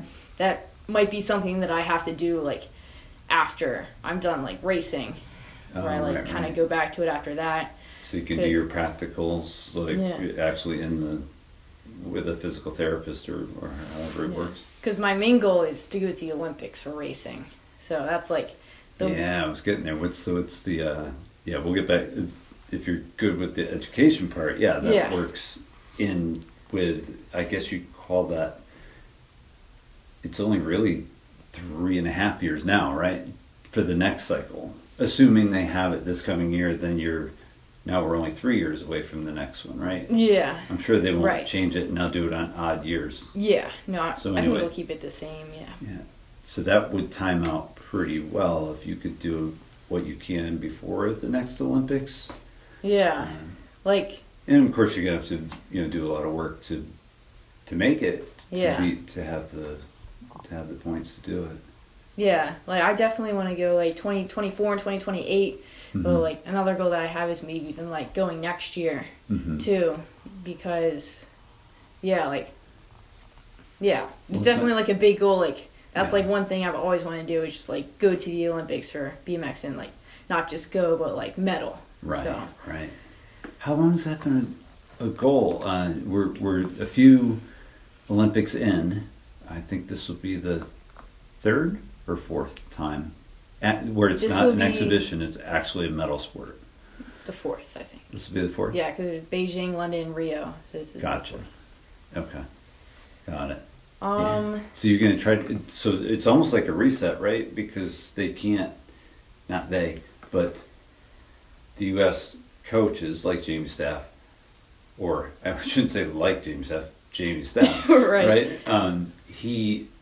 So anything could happen to anyone that was currently in the two with the alternate, right? Is it still two with an alternate? The U.S. because of what you earned, well, what they earned. So it goes by country points, and Yeah. the U.S. actually has 3 spots for girls. 3 full spots. 3 full spots. And then an alternate. Yes, and the guys only have like 2 in an alternate because it goes on like how their country is ranked for World Cups. Yeah. Do you remember yeah. earlier I said like every country kind of like does the ranking differently? So Yeah. the U.S. like only based it on like World Cups pretty much. I think there's Yeah. like a few like other like small maybe like UCI races that somehow play in, but like they mainly get like everyone that goes like gets their points only from like World Cups. Gotcha. Okay. So right now I would imagine it's Elise, Felicia maybe? Yeah. Stansel? Mhm. And who else was And on there? Brooke. Was there? Oh, Brooke Crane. Yeah. Gotcha. I'm sorry, how did I forget about her? Super fast. So there's those 3. Who is there an alternate? Is there an alternate right now? No. Just because we Yeah. didn't get that far, like it's, Yeah, and I think they're actually the only ones that have any kind of points at all. Yeah.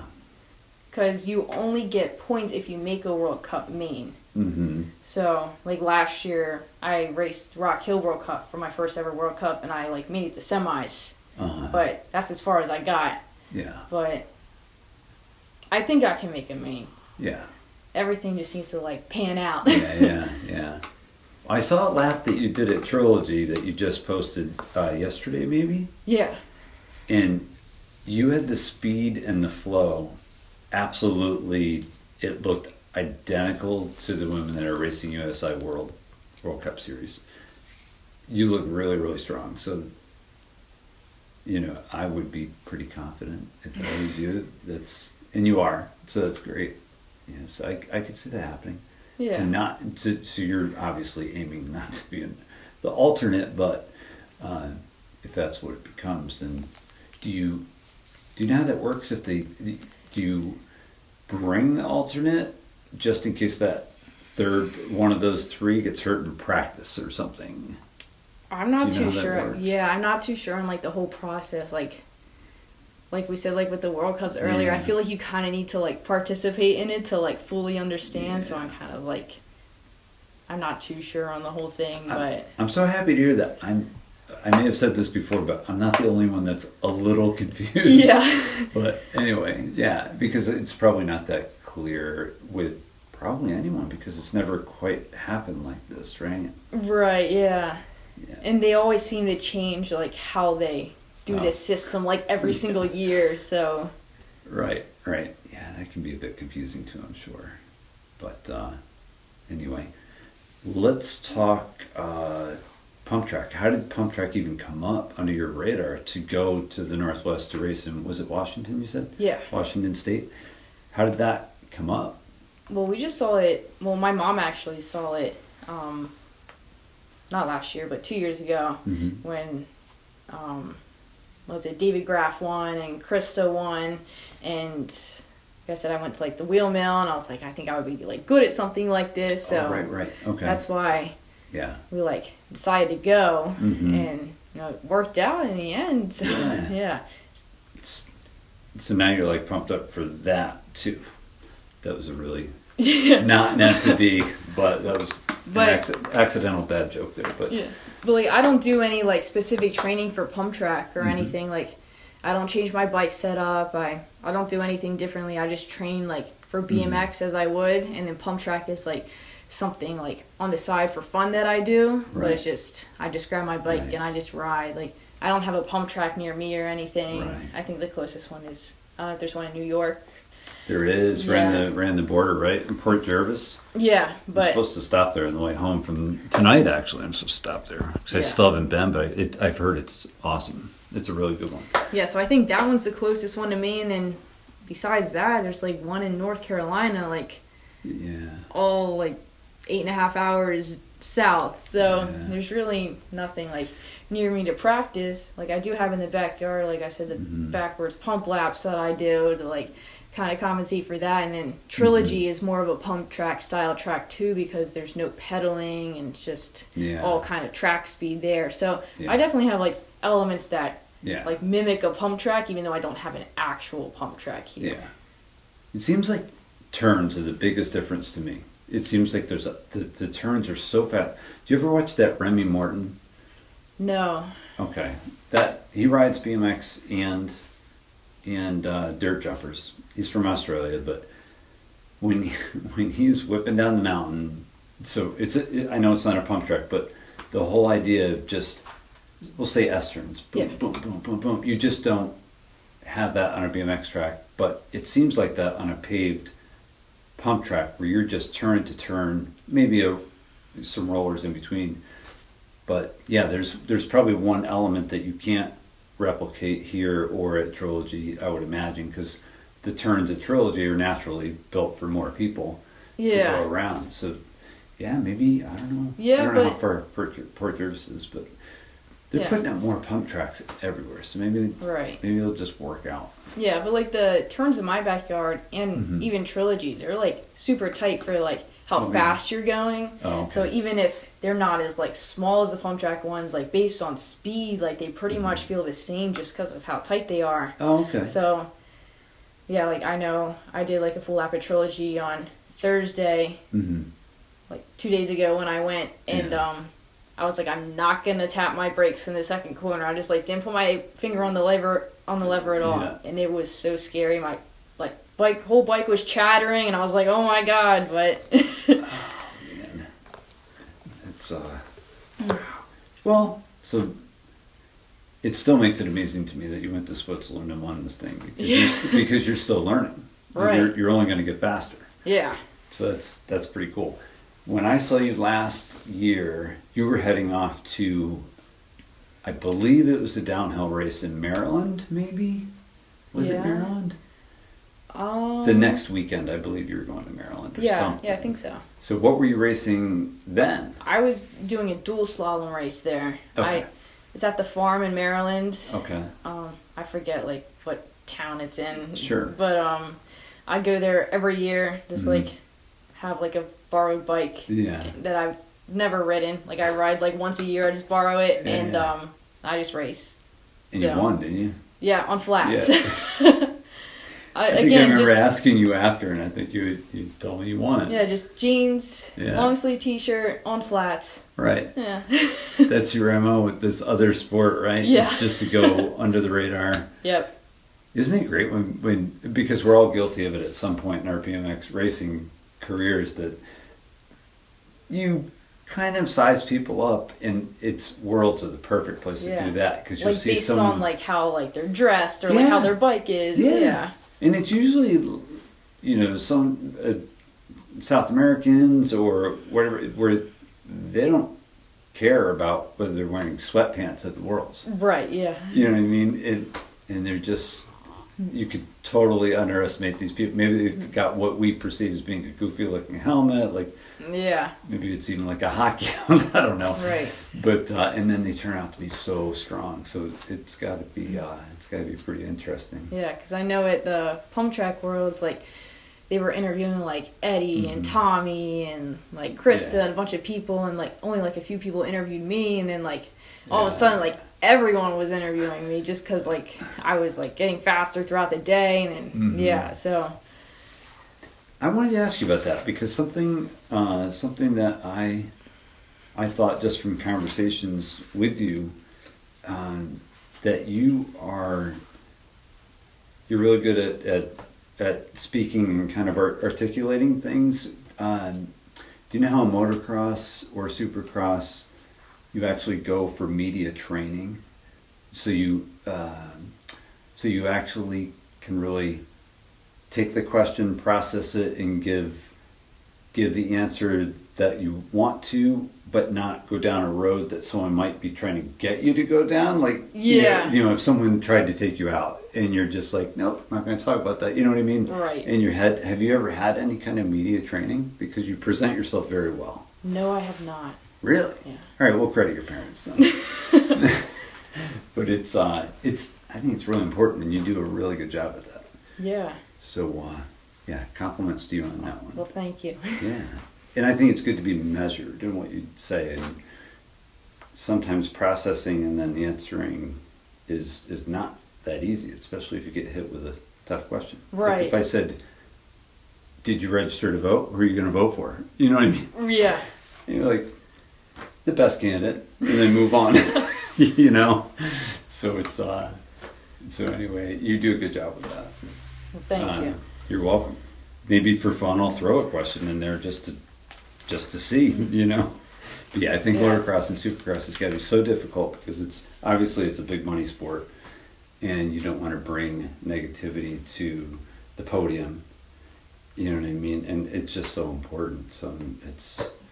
Have you ever had to? Well, I'll just ask you: have you ever been challenged by that because you had not the cleanest day? Maybe rivalry stuff happening.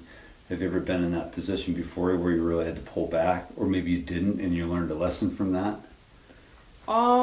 Something that I always try is to like be positive and just like be a good role model for others and like always like try to help other people and like do something good. So I haven't had like too many problems with that, but there's definitely days where like maybe I like didn't have a good day or I didn't have the lap that I wanted, and oftentimes like I won't like talk to anyone when I get back to the pit, and I'll just like need to like kind of take like a few minutes to myself so that I don't like say anything that like I don't want to like say or like anything like that. Yeah. So it's just like something like that, just like kind of like gathering your thoughts and being like kind of overcoming it, saying like it's done now, like you can't fix it, but you can like build on it and use what you learned from that past lap to like make your next one better. That's amazing that at 18 you already have that figured out. And I'll tell you, in my opinion, that skill is going to help you for the rest of your life, especially with work. Like work is definitely somewhere that you'll use that skill. Maybe not even knowingly. Like it's so much in your brain that you're really going to you're going to make an employer happy because you're not going to be a difficult employee. Right. And you'll be happier. Most importantly, I think you'll be happier because you kind of measured it. You thought about it, took your time instead of being reactive, on the spot. So Yeah. that's really awesome. Another congratulations for having that straightened out. I mean, honestly, I think some people don't really understand that until mid-20s. It depends on the person, but Right. sounds like you've been around a really good mix of people. Yeah, that's what I was just Over going the to say. I years. think it's like who you surround yourself with, because Yes.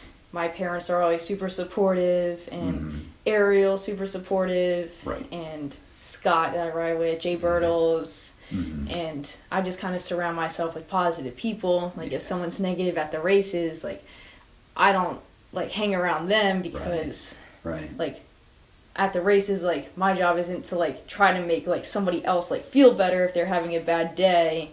It's like me trying to like get myself to like have positive energy instead of like kind of surrounding myself with the people that are not having the best day. Right. Like even if I am friends with them, like I don't want to like kind of just hang around them and like not Yeah. have like positive Yeah. vibes from them. Not take on their junk, Yeah. their stuff. Yeah. I'm sure that's the best way to do it. Definitely. And then you're leading by example at that point. Yeah. So that's awesome. All right, let me dig around and see what else I have going on here because so future goals were the Olympics, and anything else with mountain bikes, or will that always kind of just be like a fun little side thing that you do once a year, or do borrow the bike, win the race, Well, like Olympics is definitely the main goal, but after BMX, like I'll have to do something different. Mm-hmm. And I feel like BMX kind of transfers to any other form of cycling. I feel like BMX is like you can kind of go anywhere because you have the bike handling skills and everything, like the experience of being close to people, the experience of like competing under pressure. Right. So if like I have like bike handling skills, like I feel like I could go into something like freestyle, like try something like that, or like just again with the bike handling skills doing something like dual slalom or downhill or anything like that. So after like I do like BMX stuff, or even like I was actually thinking about getting into like maybe something this year, like trying it out just because I'm not racing, maybe doing something like downhill or I don't know, like dual slalom or something like that, just because it is different, but I feel like I would be able to adapt like really easily to it just because of my background in BMX. They're still doing downhill, I mean, racing, so that's still, as far as I know, that's still going on.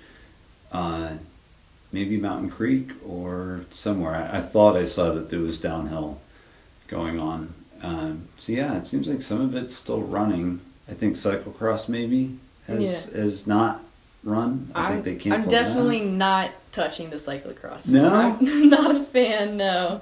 All right. Well, I mean, I am in a way, but I'm in a different place in life. It's this endurance type of deal. And do you know Timmy Strelicky from Long Island? He was a AA before they merged, and he's reinvented himself as, and he was a really good amateur too, world titles, national titles, whole thing.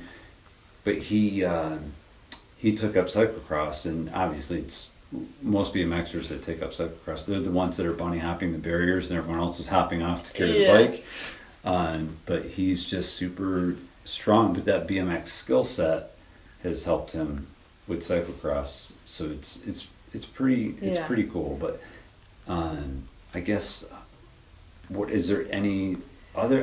Well, probably answers the question that you probably don't want to do road races. No, well, I did try I tried 2 cyclocross races. Yeah. Just what I didn't like about it was one, the handlebars. I just couldn't seem to ride that, and I wasn't a fan of going from the road into the woods on a bike like a cyclocross bike. It was just really awkward. Yeah. So that's why I'm not a fan of road racing, doing it.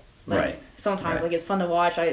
Ariel sent a video of the last stage of the tour, the time trial, and that, I don't know his name, but he ended up winning the whole thing, which was Car or something like that. Yeah, which is absolutely crazy. And I'm not into road racing, but that is super inspiring thing that I saw in the past weeks. That was that was cool. He was a minute behind. Yeah. 57 seconds, whatever it was. Yeah. So, no, but I definitely wouldn't do something like road racing. Probably I would want to do something in my opinion, that's kind of boring, for me to do. Yeah. But I would do something along the mountain bike scene, because there's a lot of exposure. Mountain bike scene is so much bigger than the BMX scene. It is. There's just and there's a lot more to do. They get to go to a lot of cool places, so that's definitely something I would consider doing, while doing BMX, something I do pump track on the side, maybe not train for it, but just kind of go for fun, and then maybe get more competitive after BMX. Kind of like Caroline pretty much does, right? Yeah. Is that her combination of things? I know she does slalom, right? Because a lot of people in BMX are done by their 30s, or by the time they turn 30, but then you see a lot of mountain bikers, they're in their 30s and they're at their peak. So yeah, that's true. But it is changing. It's just changing so rapidly that people can still be competitive longer. But so all right, we covered all of that. Bear with me a second here. I always wonder this with people, and this isn't directly at you whatsoever. It's a question I often ask. But what sacrifices do you feel like you've willingly made to be able to pursue your goals, anywhere in life, whatever you're comfortable talking about? Well, I definitely made sacrifices with like kind of a social life, with hanging out with like friends from school or anything. Like it's kind of like I go to school, I do the work that I need to do there, and I have like just like friends that I count on like one hand, like 5, Sure. and like 2 that I hang out with outside of school, and like that's it. Like because then I get done what I need to do at school, and then I train, I ride, I travel, and then it's just like this whole like process, like that balance thing. Yeah. So definitely like that's something I've sacrificed, is like participating at a bunch of stuff at school, like events, like hanging out with friends. But even with that, like let's say I miss out on that because I have to travel. When I travel, I get to see all my race friends and like socialize with them. So it kind of balances out in the end. Like it's like I still have like a social life. Maybe it's not at home. Like all my best friends are international. Like one's from Switzerland. One's from Canada. Like they're all over the place. So it's like you can't see them as often, which is like a downside. But what is cool is that like when we all get to like finally see each other, it's like we get to catch up and everything. So I was hoping that was happening for you, but I think that's why when people often say BMX family, it's true. You see the same people, right? And that becomes your other family and friends, right. Especially the ones that stick with it for maybe the whole time. Or do you have many friends that have been in it along with you for a chunk of years? Yeah, a lot of my friends, I've known them for a while. Like Lexus Colby from Phoenix, when I lived out there, we used to train together, and we always used to go to each other's houses and hang out, and we're still best friends. So she's one that I'm still like best friends with, and that I've known for a long time. Yeah. But thing about BMX friends is that we all like kind of have something in common, and we all like share something like similar. But then like friends from school, it's like they have no idea like what BMX racing is. They are like they're not really like athletic, or like they understand like the goals that I have, or like why like I'm doing this. So it's like they don't like really like understand like the whole like athlete BMX part of it. But then when you like go to see BMX friends, like they understand. We all like kind of share something in common. Yeah, I think it's rare to find someone in BMX, especially someone that's successful like you've been, that has also plays for the school soccer team or basketball or whatever. I don't know of many people in BMX that do a school sport also. Yeah. I think it's because it is tough to mix. Yeah. To be, BMX is so time consuming. Like BMX, like it's like my lifestyle. Like I've never done anything like let's say I have like a rest day. Like I don't know what to do because I'm not training. I'm like I went to the beach for 2 days with my one friend from school over the summer, and we were right near the Egg Harbor track. We were 10 minutes from there, and I like forced myself to not bring my bike, and I didn't know what to do. Like itching. Like I'm gonna sit it's in the like sand. so weird for me to like go to the beach and just like sit there. Like I don't know what to do with myself, and then like I'm that person that'll just like go out and like boogie board in the water all day because like I have to do something like adventurous or like something action because I'm like an adrenaline junkie. But so it's weird when I have like these rest days and I like I don't know what to do. Right. Like what do you do right now? What do you do if it just rained all day? You must go out of your mind. I don't know. Grab the e-bike, I guess. We had this e-bike we got probably like a month ago now. Yeah. And it's big, it's heavy. It's probably like 35 pounds or something, like 35. Yeah. So it's like an all-terrain one. It's not meant for like it's not meant for like hardcore trails. It's not really meant for just like road either, but I ride around on the road, and I'll go out for like 2 hours and I'll like explore all the roads and everything, and like because we live on like a big hill, so like there's no way I'd be able to do that on like a mountain bike or a BMX bike. Like I'd be exhausted. And the hill out of our house to the left is actually like huge, like probably one of the steepest hills like you'll see. Yeah. And I think it's a mile at 8%, something like that. I think that's what I read on the sign. Right. And the e-bike, there's like it only has so much battery. And I always seem to drain the battery really quick for some reason. But too much assist. But right. I was like the farthest farthest point away from home, and like it goes down to 1. So I was like, I gotta get home. This was like a week ago. And so you still had to climb back up. Yeah, so I still need to climb back up, and I'm at the bottom of that hill that we were talking about, and it like went empty. Yeah. And it still gave me like a third of the juice, and I was pedaling so hard, like trying to get up, and then like halfway up, or not even halfway, it just completely died. I couldn't even move the bike. I'm like pushing it in the rain, like trying to get up. It took me like 15 minutes to walk up the hill. It was, oh my gosh. But that was funny, but well, my parents thought it was really funny when I came back in, but it wasn't so funny in the moment. I bet. Oh, wow. There's actually an e-bike rental right near my house, which is I live, like I told you, in an area very similar to this, very rural. Yeah. There's a covered bridge about 15 minutes from my house, it's like the next town over, and they have so it's along a really nice stretch of river that people fly fish and canoe and all that. But there's an e-bike rental store, like right there, because it's really popular destination. It's quiet, it's nice. So, and I didn't think it would work, but every time I drive that direction, I pass a pile of people on e-bikes. So it's kind of cool that it gives people an opportunity to ride that wouldn't normally have the legs to climb the 8% 1 mile long hill. You know what I mean?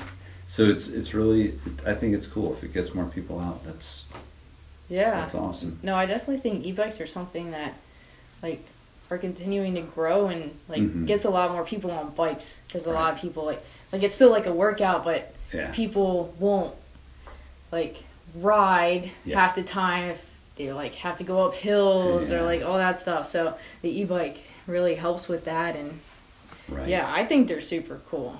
Yeah, definitely. They definitely are. I've only ridden one. This was a couple years ago, but when they first came out. Yeah. And they're probably even more expensive at that point. But all right, I'm not going to forget anything, because we're getting to a couple of things that I definitely want to talk about with you. Let's see. All right.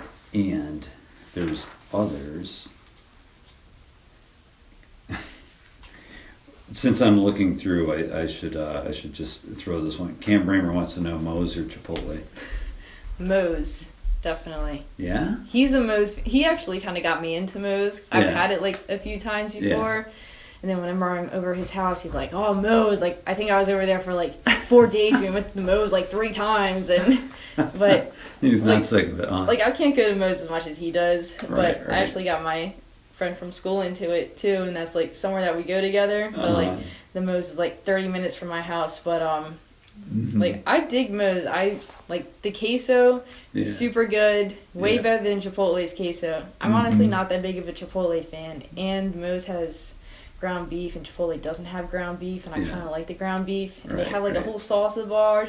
Like I just think Moe's is better in general, definitely. But all right, now I'll ask you my own question: Wawa or Sheetz? Because that's come up in a bunch of interviews I've done. Wawa, yeah. But like I have to say Wawa, because like where I live, like I don't really have a Sheetz near me. You get toward Pittsburgh, right? That's where they start picking up. Yeah, I honestly haven't. Everywhere. Yeah, I haven't been to Sheetz like that much at all, like ever. But not even one close. Oh, actually, when we go to Caddy, there's one kind of near Caddy. But before the airport. I don't really go to Wawa that much either, but I would definitely prefer Wawa. Yeah. Yeah. I think it's wild that they can make pretty much anything you want. Yeah. And we don't have Wawa or Sheetz in Connecticut at all. Oh, really? Yeah, we have very strange versions of it that are not. Yeah. They're too sketchy. Yeah. I'm not into it. It's hard to go to Wawa when I live like somewhere in the country, and then I have all like these farms near me, and these all like local businesses that's all like homegrown and stuff like that. So it's like I don't want to go to Wawa if I'm like 15 minutes from Amish country, and they Yeah. home make everything. Right. Which, my personal favorite are the whoopie pies. Oh yeah. Yeah, like half hour from here. Well, like 15 minutes from here, like starts Amish country, but then Yeah. like half hour it gets like into really Amish country, Mhm. and they have this. Like they have like a farm, it's called September Farm, and they Mhm. like make their own cheese and like home make everything, and whoopie pies, which Yeah. are definitely my weakness. Yeah, Like, yeah. we'll bring home a box of those, or it was like Yeah. 12 like mini ones, like Uh-huh. this big. I don't know how big it is. Like Yeah. yeah, like the top of a water bottle. Mhm. Maybe like a little bit less than that. Yeah. But I will like eat the whole box in like 3 days, and I can't stop myself. It's just. That's So all right. my You dad's know? like, "Oh, I'll pick you one more whoopie pies." I'm like, "No, like don't. Like I want them, but if you do, like I just can't pace myself." Right. Definitely favorite sweet treat. Chocolate. Is that whoopie way out of pies. the way, heading to Caddy? Because I'm sure it's west, right? If you're talking toward Amish country, 15 minutes Yeah, out. yeah, it's west. I don't know. I might have to detour. Yeah. If it's if it's worth it. Well, homemade cheese is awesome. I would love that. Yeah. For sure. But well, that answers my question about whether you're vegan or not. No. Which I would think it's difficult. And my son's vegan, and he surfs a lot. And I'm looking. He's been a pretty strict vegan for over a year now, and he's 20, so he's around your age, and he has gotten so skinny. But this is skinny by U.S. standards, Yeah. not Japanese. You know, Right. where they are totally in control of their portions. But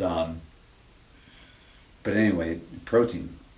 I always think, like, what is he doing for protein? Yeah. You know, we ate out last night because I'll eat pretty much anything. So we went to a vegan place, and like, there were some beans on the side, but where's the Yeah. protein, Joey? You're like, what are you Like you doing? being vegan or vegetarian is definitely something like I wouldn't be able to do, just because meat is like such like a big part of like my diet, and as part of training, right? yeah, and Or- it's like building muscle and like everything, and yeah. like I know for me, like it's really hard for me to gain weight. Like I just can't gain weight. So, but Well, it's because of how active you are, right? yeah, And maybe your Well, metabolism that's yeah, already, like I can pretty much eat anything, and like I won't gain Uh-huh. any weight. So it's Right, like me right. trying to gain weight. Like if I were like vegan, like yeah, that wouldn't work. right. But I got no, I don't see myself ever doing something like that, just because I feel like it'd be really hard for me to like do that, and Mhm. like yeah, I know I eat dairy a lot, and Mhm. I'm not sure what else is vegan, like eggs and stuff, like in Yeah, baking. can't do eggs. So Can't do eggs. You Like can't do hot cheese. bacon. yeah, Just kidding. That's out of context. yeah, But yeah, there's a lot. I mean, but like I said, protein. I mean, if you're in the gym, what'd you say, 2 or 3 times a week? You're in Yeah. the gym. I mean, you have to, unless you're going to supplement, which supplementing isn't. I don't think that's always great for you either. it's kind of like counteracting the healthiness of being a vegan, and if you're gonna take like something to supplement, it's like hmm What's it made of? yeah. Yeah, I mean, you could say it's plant-based, but anyway. Yeah, we won't get too deep in the weeds on that one, but, all right, so, well, that Cam question, 2-3 words brought us into 15 minutes of food talk. We'll call ourselves Food Chatter. We're the food in your blood. All right, so Kelly Amaris, who you probably know, Kelly the warden, Yes. she goes under. She's really funny, from Long Island. She's a great lady. I want to jump into the book. Oh, okay. Yeah, is We now a good haven't time for even that? talked about the book. I know. We Yeah. can go for hours. Trust me. Like I keep looking at this, going, for someone that tells me they cannot stand still, you're probably jumping out of your skin right now at 2 hours and 7 minutes. Time flies. Yeah, I know. So anyway, I'm gonna ask her question, but then you can take off on this. Okay. I feel like this question's out of order, but you can back up and fill it in, if you could, please. She wants to know, how does it feel to finally have your children's book published? And then also, please let her know congrats on her accomplishments, and I can't wait to get my copy of the book. Well, thank you, Kelly. Yeah, she is truly awesome. Now, the book is not published yet, right? No, it is not. We're in the process. You were funding it. Right. So from the beginning, go for it. All right. I'd love to hear your interest in it, like what brought you to that point of, Yeah. Go for it. So the whole book started, like 8 years ago, or like 10 years ago. And my Aunt Jennifer actually has alphabet books that are, it says like A to Z hockey style and like basketball style. And she wrote those, and like 10 years ago, I think it was like a family Christmas, my mom and I drafted our own version of like a to Z BMX style with Aunt Jennifer's permission, of course. Right. And Aunt Jennifer was all psyched about it. She's all into the book now and everything. Yeah. And so we did that, and that was like 10 years ago. And last year we found it on the computer, so we revisited it, and we did a bunch of rewording. I was like only 8, so we had like a lot of rewriting to do. But so it's a children's alphabet book, and it's all BMX style, BMX racing style. And every line rhymes. So it's like A is for announcer, who calls all the action. B is for bike, which brings great satisfaction. And nice. So like A and B will rhyme, C and D will rhyme, and it'll go all the way to Z. So we revisited it last year, did some rewriting, and then this year COVID hit, and we're like, we should like try to, now that we have more time, to try to do something with it. Right. So we have an illustrator, Andy Lendway, who is the guy who illustrated my Aunt Jennifer's books also. Nice. And he's actually like 3/4 of the way through illustrations right now. So once we get that done, then we've been like looking into printing the past like week. So then we can get stuff printed and then hopefully get them made. But so to raise funds, because we need like $5,000 for illustrations and like at least $5,000 for printing. So we made a $10,000 goal on Kickstarter, and Kickstarter is like a creative kind of way to like, not like a GoFundMe, but like for like illustrators and like artists and stuff like that. So we did that, and we had 30 days to meet our goal, and we had a bunch of cool rewards. Like if you pay $25, you get like a signed digital copy of the W page, which is the page that like we had Andy draw and like that we advertised. Like W is for whip, getting sideways with style. Yeah. and then So, and then there's other rewards, like $50, you get a book, and then 100, 200, 300, you get your name in the book as like a contributor in like a bronze, silver, or gold medal level tier. Right. So that's what we did, and we ended up meeting our goal, which was awesome. Oh, nice. And that was like 2 weeks ago, I think. Yeah. And I think we raised like $12,000. Whoa. So we went a little past the goal, because we don't know how much we're gonna need, but 10,000 was like the minimum. So we're, like all the funds like raised above the book are definitely gonna go towards the book. Right. Because there's definitely like extra stuff that like we'll have to pay. So there's always cost overruns for sure with any project. Yeah. So we're like 3/4 of the way through illustrations, and we've been looking into some printing stuff for the past few weeks, and so the inspiration behind the book was that there's nothing really like that in BMX, I feel like. And it's not like just like racing. It can be like freestyle, it can be mountain bikes, even though that it is like a BMX racing style theme. It can be like for all kids to read, to like help them get on bikes. It's not even like, it's not only to teach them their ABCs, but it's also to kind of introduce them to bikes. So someone like that's on a strider, or like a little kid on a bike, they could be interested in that because it like grabs their attention because they like bikes, and they can also learn something from it too. So that's awesome. Yeah.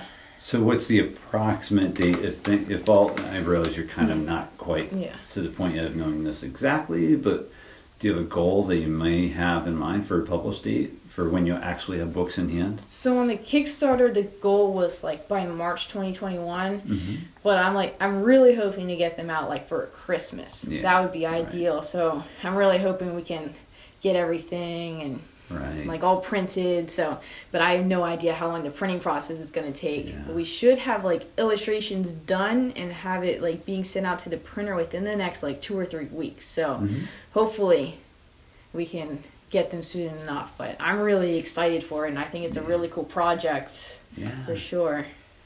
I've only seen 2 others, and they're not by alphabet. Taj Mahalik did the Bernie the Bike Builder. Yeah. And then Caroline did a storybook. Yeah. Right? I mean, I don't know if you saw that one, but it was short paperback book. Taj Mahalik, he's a freestyle guy from, well, he's been around for a while. He's in Upper Michigan. But his was a hardcover, a really nice hardcover. Do you ever hear Pink Bike? Yeah. He illustrates for Pink Bike. Okay. So anyway, his book's pretty cool. My wife works at a library. She has 2 different jobs. She works for a vet too. But anyway, so I think it's cool. It's different. It sounds like it's geared toward a specific age range, which is awesome. Yeah. I think that's really, really cool. Well, the question is, are you still fundraising for the cost of overruns and whatever happens? No, because the campaign's ended. The 30 days is up. Yeah. But so that's ended. But could people pre-order? Not at the moment. Okay. Yeah, I'm gonna wait till we get because the printing company does a sample book. So I was thinking and they're all going to be hardcover, and it's going to be all in color, so which is nice for the kids, because I feel like it's kind of weird if it's in black and white and it's for the kids. So yeah, definitely. Yeah, I agree.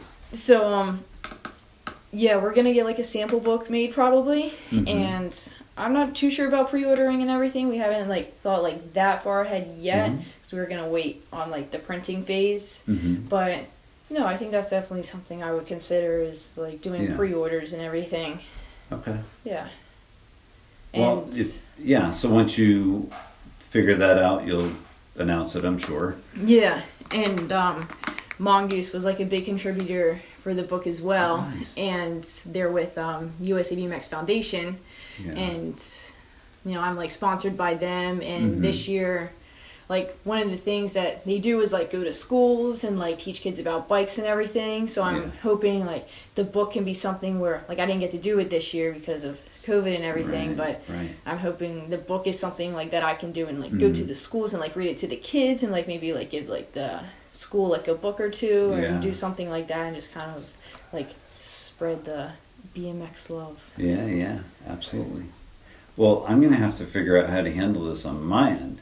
Because if you're not fundraising anymore, then because your goal's been met, I'm just going to have to tell you that I'm going to buy books ahead because, of course, I'll keep one for myself, but I'd like to get them to libraries around us. Yeah. And just donate them and have them in libraries. So, and maybe a track or 2.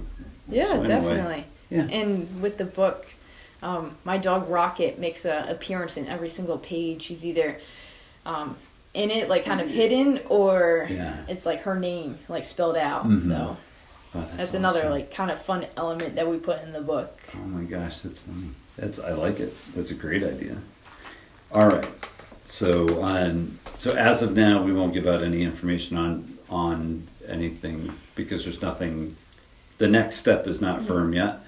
Yeah, I don't want to say a date and then have it not be ready by that date if I have no idea when it's going to be. So yeah, I just know that people always want to help, so they're going to be looking to help. So maybe pre-ordering is a way to help, but we'll wait on you for that one. All right, sounds good. We could always add, and of course I can promote and you can promote.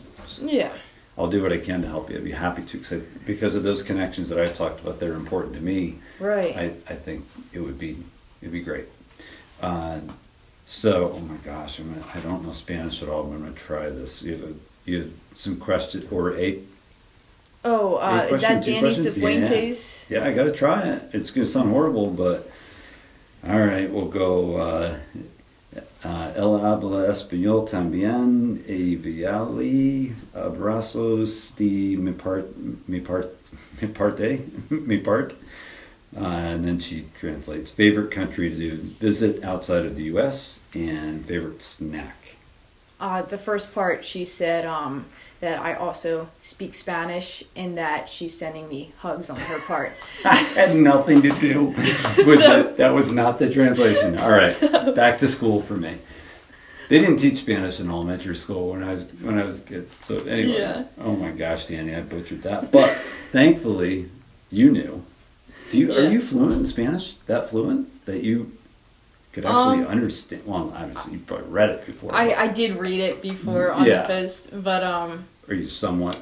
yeah, I'm Somewhat I'm fluent. pretty fluent. I'm not Yeah. that good at speaking and like listening because in school they kind of taught us more grammatical stuff and how to read and Yeah. write. So Yeah. I'm really good at reading and writing. Like I can like read and write fluently, but like speaking is something that's like hard, especially when I don't have anyone like to practice with. So that's why I'm not as good at that. And it's a fast language. Yeah, but luckily, like, I have Danny that speaks it, so I can talk to her, and then I have a few international friends that from South America that speak Spanish, which is nice. And, Right. like, some of my friends, one friend that I met from Argentina, when I met her, she didn't speak any English, so, like, the way I met her was through talking Spanish, which was cool. Nice. Oh, that's cool. Yeah, but, so back to the question, my favorite snack is... So during race days, I really like nuts, blueberry fig bars, and dark chocolate chunk kind bars, the one with the red wrapper. I'm really particular about it. Those are like the 3 things that I will eat during race day, and I really like grapes too, but they have to be red grapes. Oh, But seedless. yeah, but when if I travel somewhere international or I fly somewhere, I will take a box of those fig bars with me and a box of those kind bars. Oh, And okay. nuts too. Yeah. Like so I like have them there with me. Mm-hmm. And favorite drink on race day is definitely Juicy Juice juice boxes. My personal favorite are the berries right now. Yeah. The blue ones, but I'll take the apple, the fruit punch, the grape, or the berry flavor. I pack a whole pack of them when I go and I travel in my suitcase. Switzerland, I drank 3 juice boxes, like one after the quarter, like one after the semi, and then one right before the final. That was the trick. Yeah. But no, like I definitely go through so many juice boxes. Like I Yeah. have at least one a day. It's like my source of energy. But it's just something that I've kind of picked up in the past like 2 years. Yeah. Because I will always drink those juice boxes during race day. Yeah. That's so funny because it's as simple of a drink as it is, you know, and then we go back to our childhoods. It's that's effective. I mean, Yeah. you have to keep your sugar level up, right? And So I think it is kind of like a superstition too, because I think if I didn't have the juice boxes, like I wouldn't perform as well. But let's say there's just water in the juice box or just like flavored water to kind of make it taste like juice, I would like kind of like trick my mind into thinking like, oh, I just had a juice box, like I'm ready to go. So right. Yeah. Were you able to? Well, I guess they're small enough. Were you able to? You were able to bring them on the flight. Yeah, I put them in my check bag though. So. Oh, okay, gotcha. So they just go through your bag and okay it. Yeah. And it's probably less than the. Yeah, I mean it's more than the max. The amount of ounces allowed, right? So I don't know how they treat juice boxes. Yeah, I'm not too sure, but Who cares? You get through with it. Yeah. You get through there, Yeah. so it's fine. Do you know Satoshi, Trails Warrior? yeah, All right, cool. He wants to ride know. like a crawfish. Yeah, that's right. That's right. He's the a person that could inspire you to manual the whole straight trilogy. He's so great. He's just such a great guy. He's got to be so bummed that he can't come this. He would be here right now, I believe. Come to Caddy and Posh. That's like their normal, that's when you see him. Yeah. That's when you would see him most often. But he has an interesting question. He said, how do you train in the long Pennsylvania winters? And we all deal with that same thing on the East Coast, Upper East Coast. Yeah. And so what do you do to keep sane? And actually on the bike too, because is that when you go to wheel mill and stuff like that? During the winter is usually when I'll head out to Chula but that's only Yeah. for like a week and a half maybe. Okay. So that doesn't really take that much time out of my winter. Right. So I'll go there to train. Oftentimes we'll go down to Rock Hill, South Carolina to ride. Oh, that's true. They don't get. Yeah, but that's still like 9 hours away, so it's like it's a Yeah. big trip. But luckily for me, I have a gym in my garage, Mm-hmm. and the driveway's dry. And there's not snow on the ground. We can do gates. 'Cause Yeah, I I have a saw gate in my that too, driveway. yeah. The track's not rideable during the winter, but I have rollers, my all-time least favorite. But Oh my gosh, yeah. but I'll Yeah. just usually I'll end up doing rollers like 4 or 5 times a week during the winter, which gets old really fast. But What will always bug me about rollers, and it's not the fault of rollers, it's just no one's come up with anything better for BMX bikes, is you can't stand up and sprint. Like maybe you can if you have a really nice controlled spin. yeah, it's really sketchy. I usually do my rollers with like a high seat on it, and I sit down and I sprint. Or I'll like have them turn so just my back wheel's on. I'll have someone hold my front tire Oh, too. okay. But then it's like then you need 2 people, Yeah. or another person. Yeah, So, right. Yeah. but That's tough. And you don't have anywhere close to go to for indoor no, like racing. Wheel Mill's 5 hours away, like 4.5 to 5, and Sure. then Ray's is like 8, maybe 7 or 8. Yeah, I can see Yeah. that.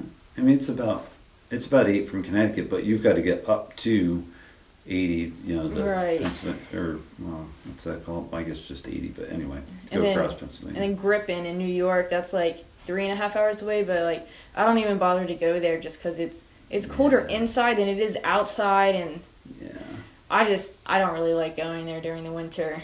yeah. I went there for a little bit, and I'm completely grateful it's there. Soil tack is the reason it works, right? Yeah. Through the winter. But man, is it cold. Yeah. And if you get a breezy cold day, man, it's tough. But it's there. At least you can do some gates, do a little Right. first rate stuff. But yeah, that's a tough call. And yeah, I'm glad it's there for people that want to actually just get some pedaling in on real dirt jumps. But Yeah. I think, you know, between Ray's and Wheel Mill, they have what we would need as racers, you know, Yeah. or trails, because that woods room feels like trails because they built it to feel like trails. Yeah. You Just too know. bad it's so far away from I me. know. Like, Yeah. because we're all in the Northeast, so we don't really have anything. So, Yeah. It's 8 for me, but it's worth it every time. So to me, it's to dedicate the time, and there's so many just great people that live there. It's like BMX, like we were talking about. Yeah. You always have somewhere to stay if you choose to.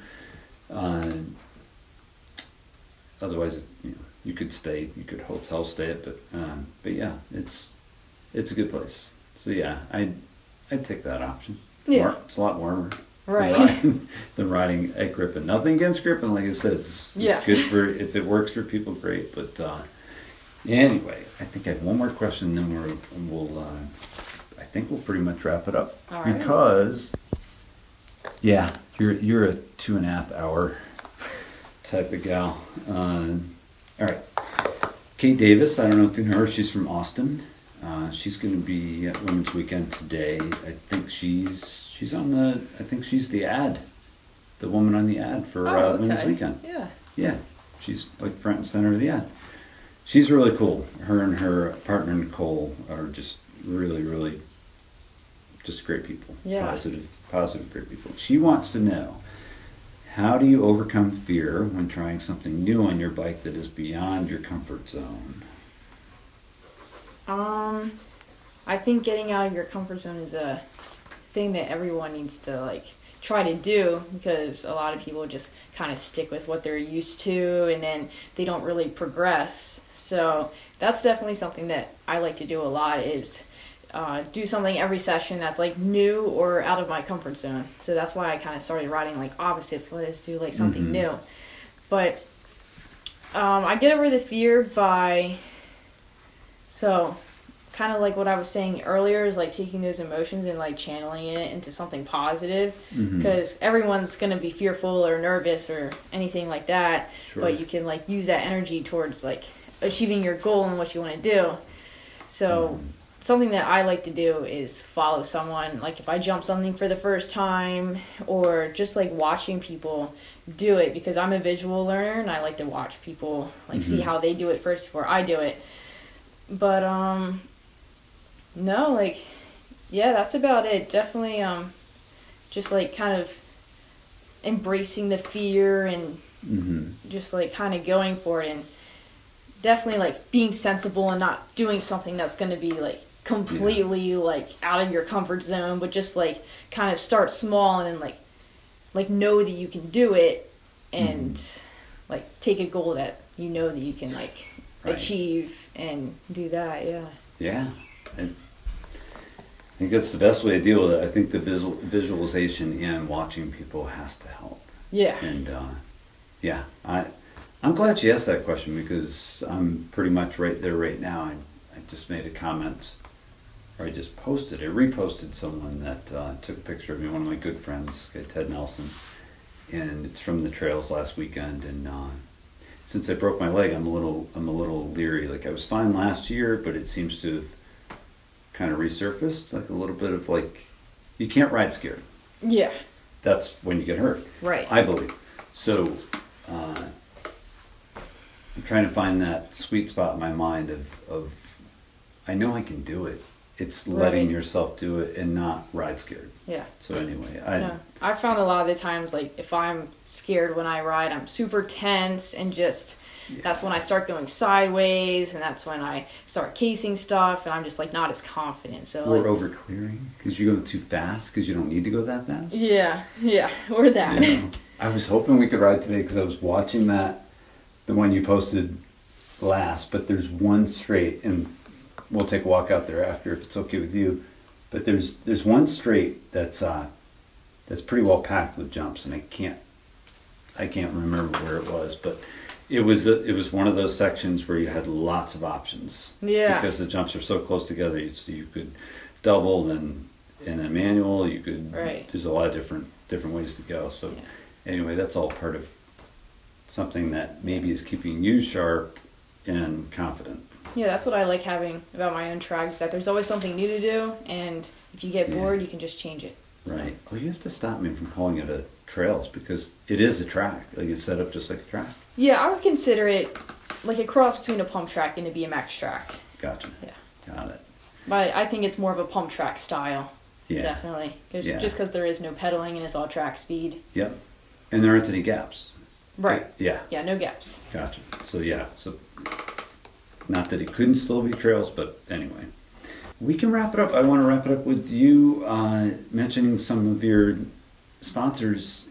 After Haro, it's your current sponsor now. So sponsors, do you want to rattle those off for me? Because I'm not positive on that one. Well, I'm super stoked to be a part of the Mongoose gang this year, and they have a lot of cool stuff with their program, like the foundation and going to the schools, and their main goal is to put more kids on bikes and like kind of grow the sport. So that's something that like I'm really interested in, and that I always like try to help all the kids out at the track and everything. And so that's one thing I like about Mongoose, is that they can like help me like grow the sport and like all that stuff, and then like because that's what they're trying to do too.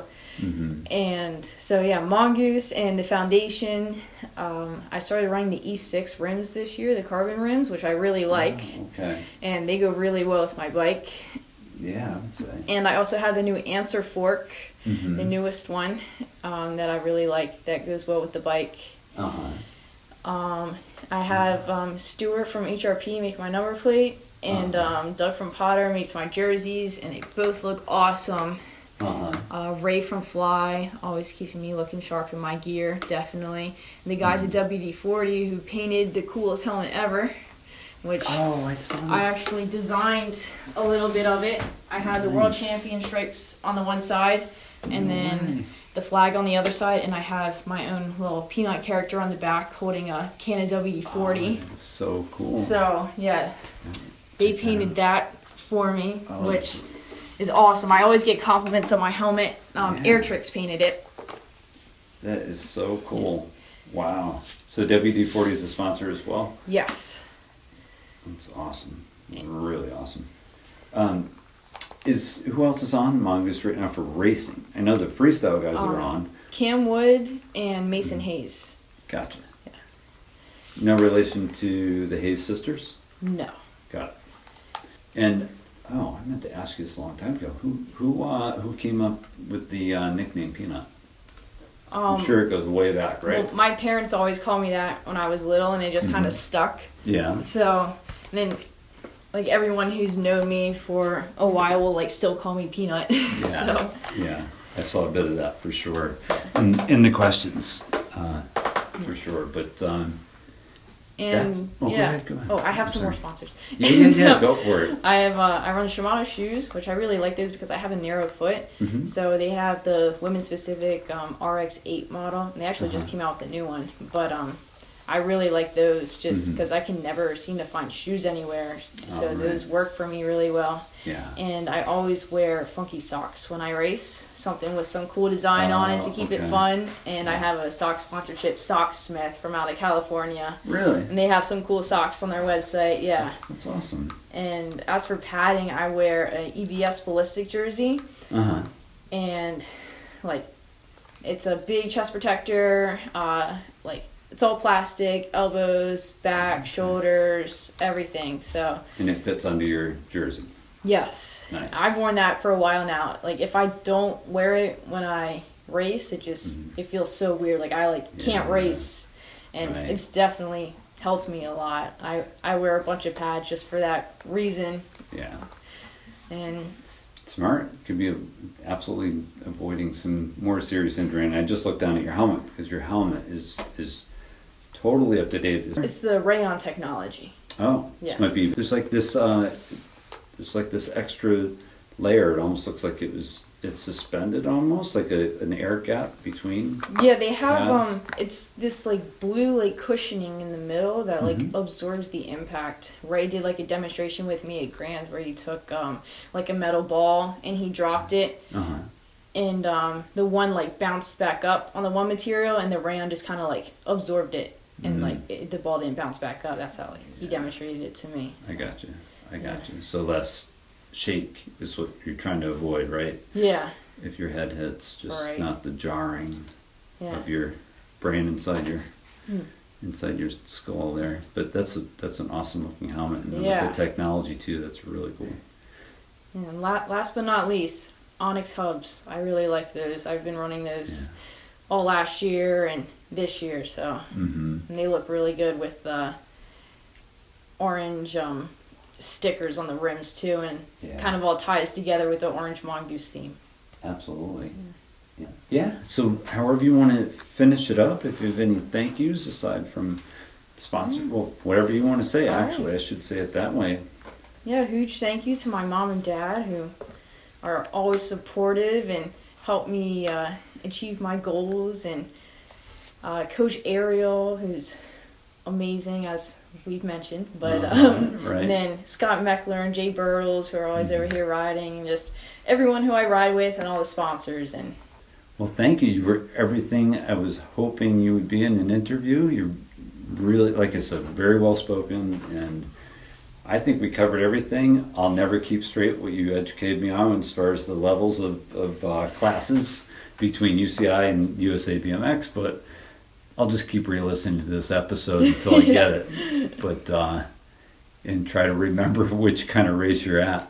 Cool. If you don't mind showing me the track, we'll do that. Yeah. And then I don't know. It looks like we could still have the first day of Women's Weekend. I hope. Yeah. We'll see what happens.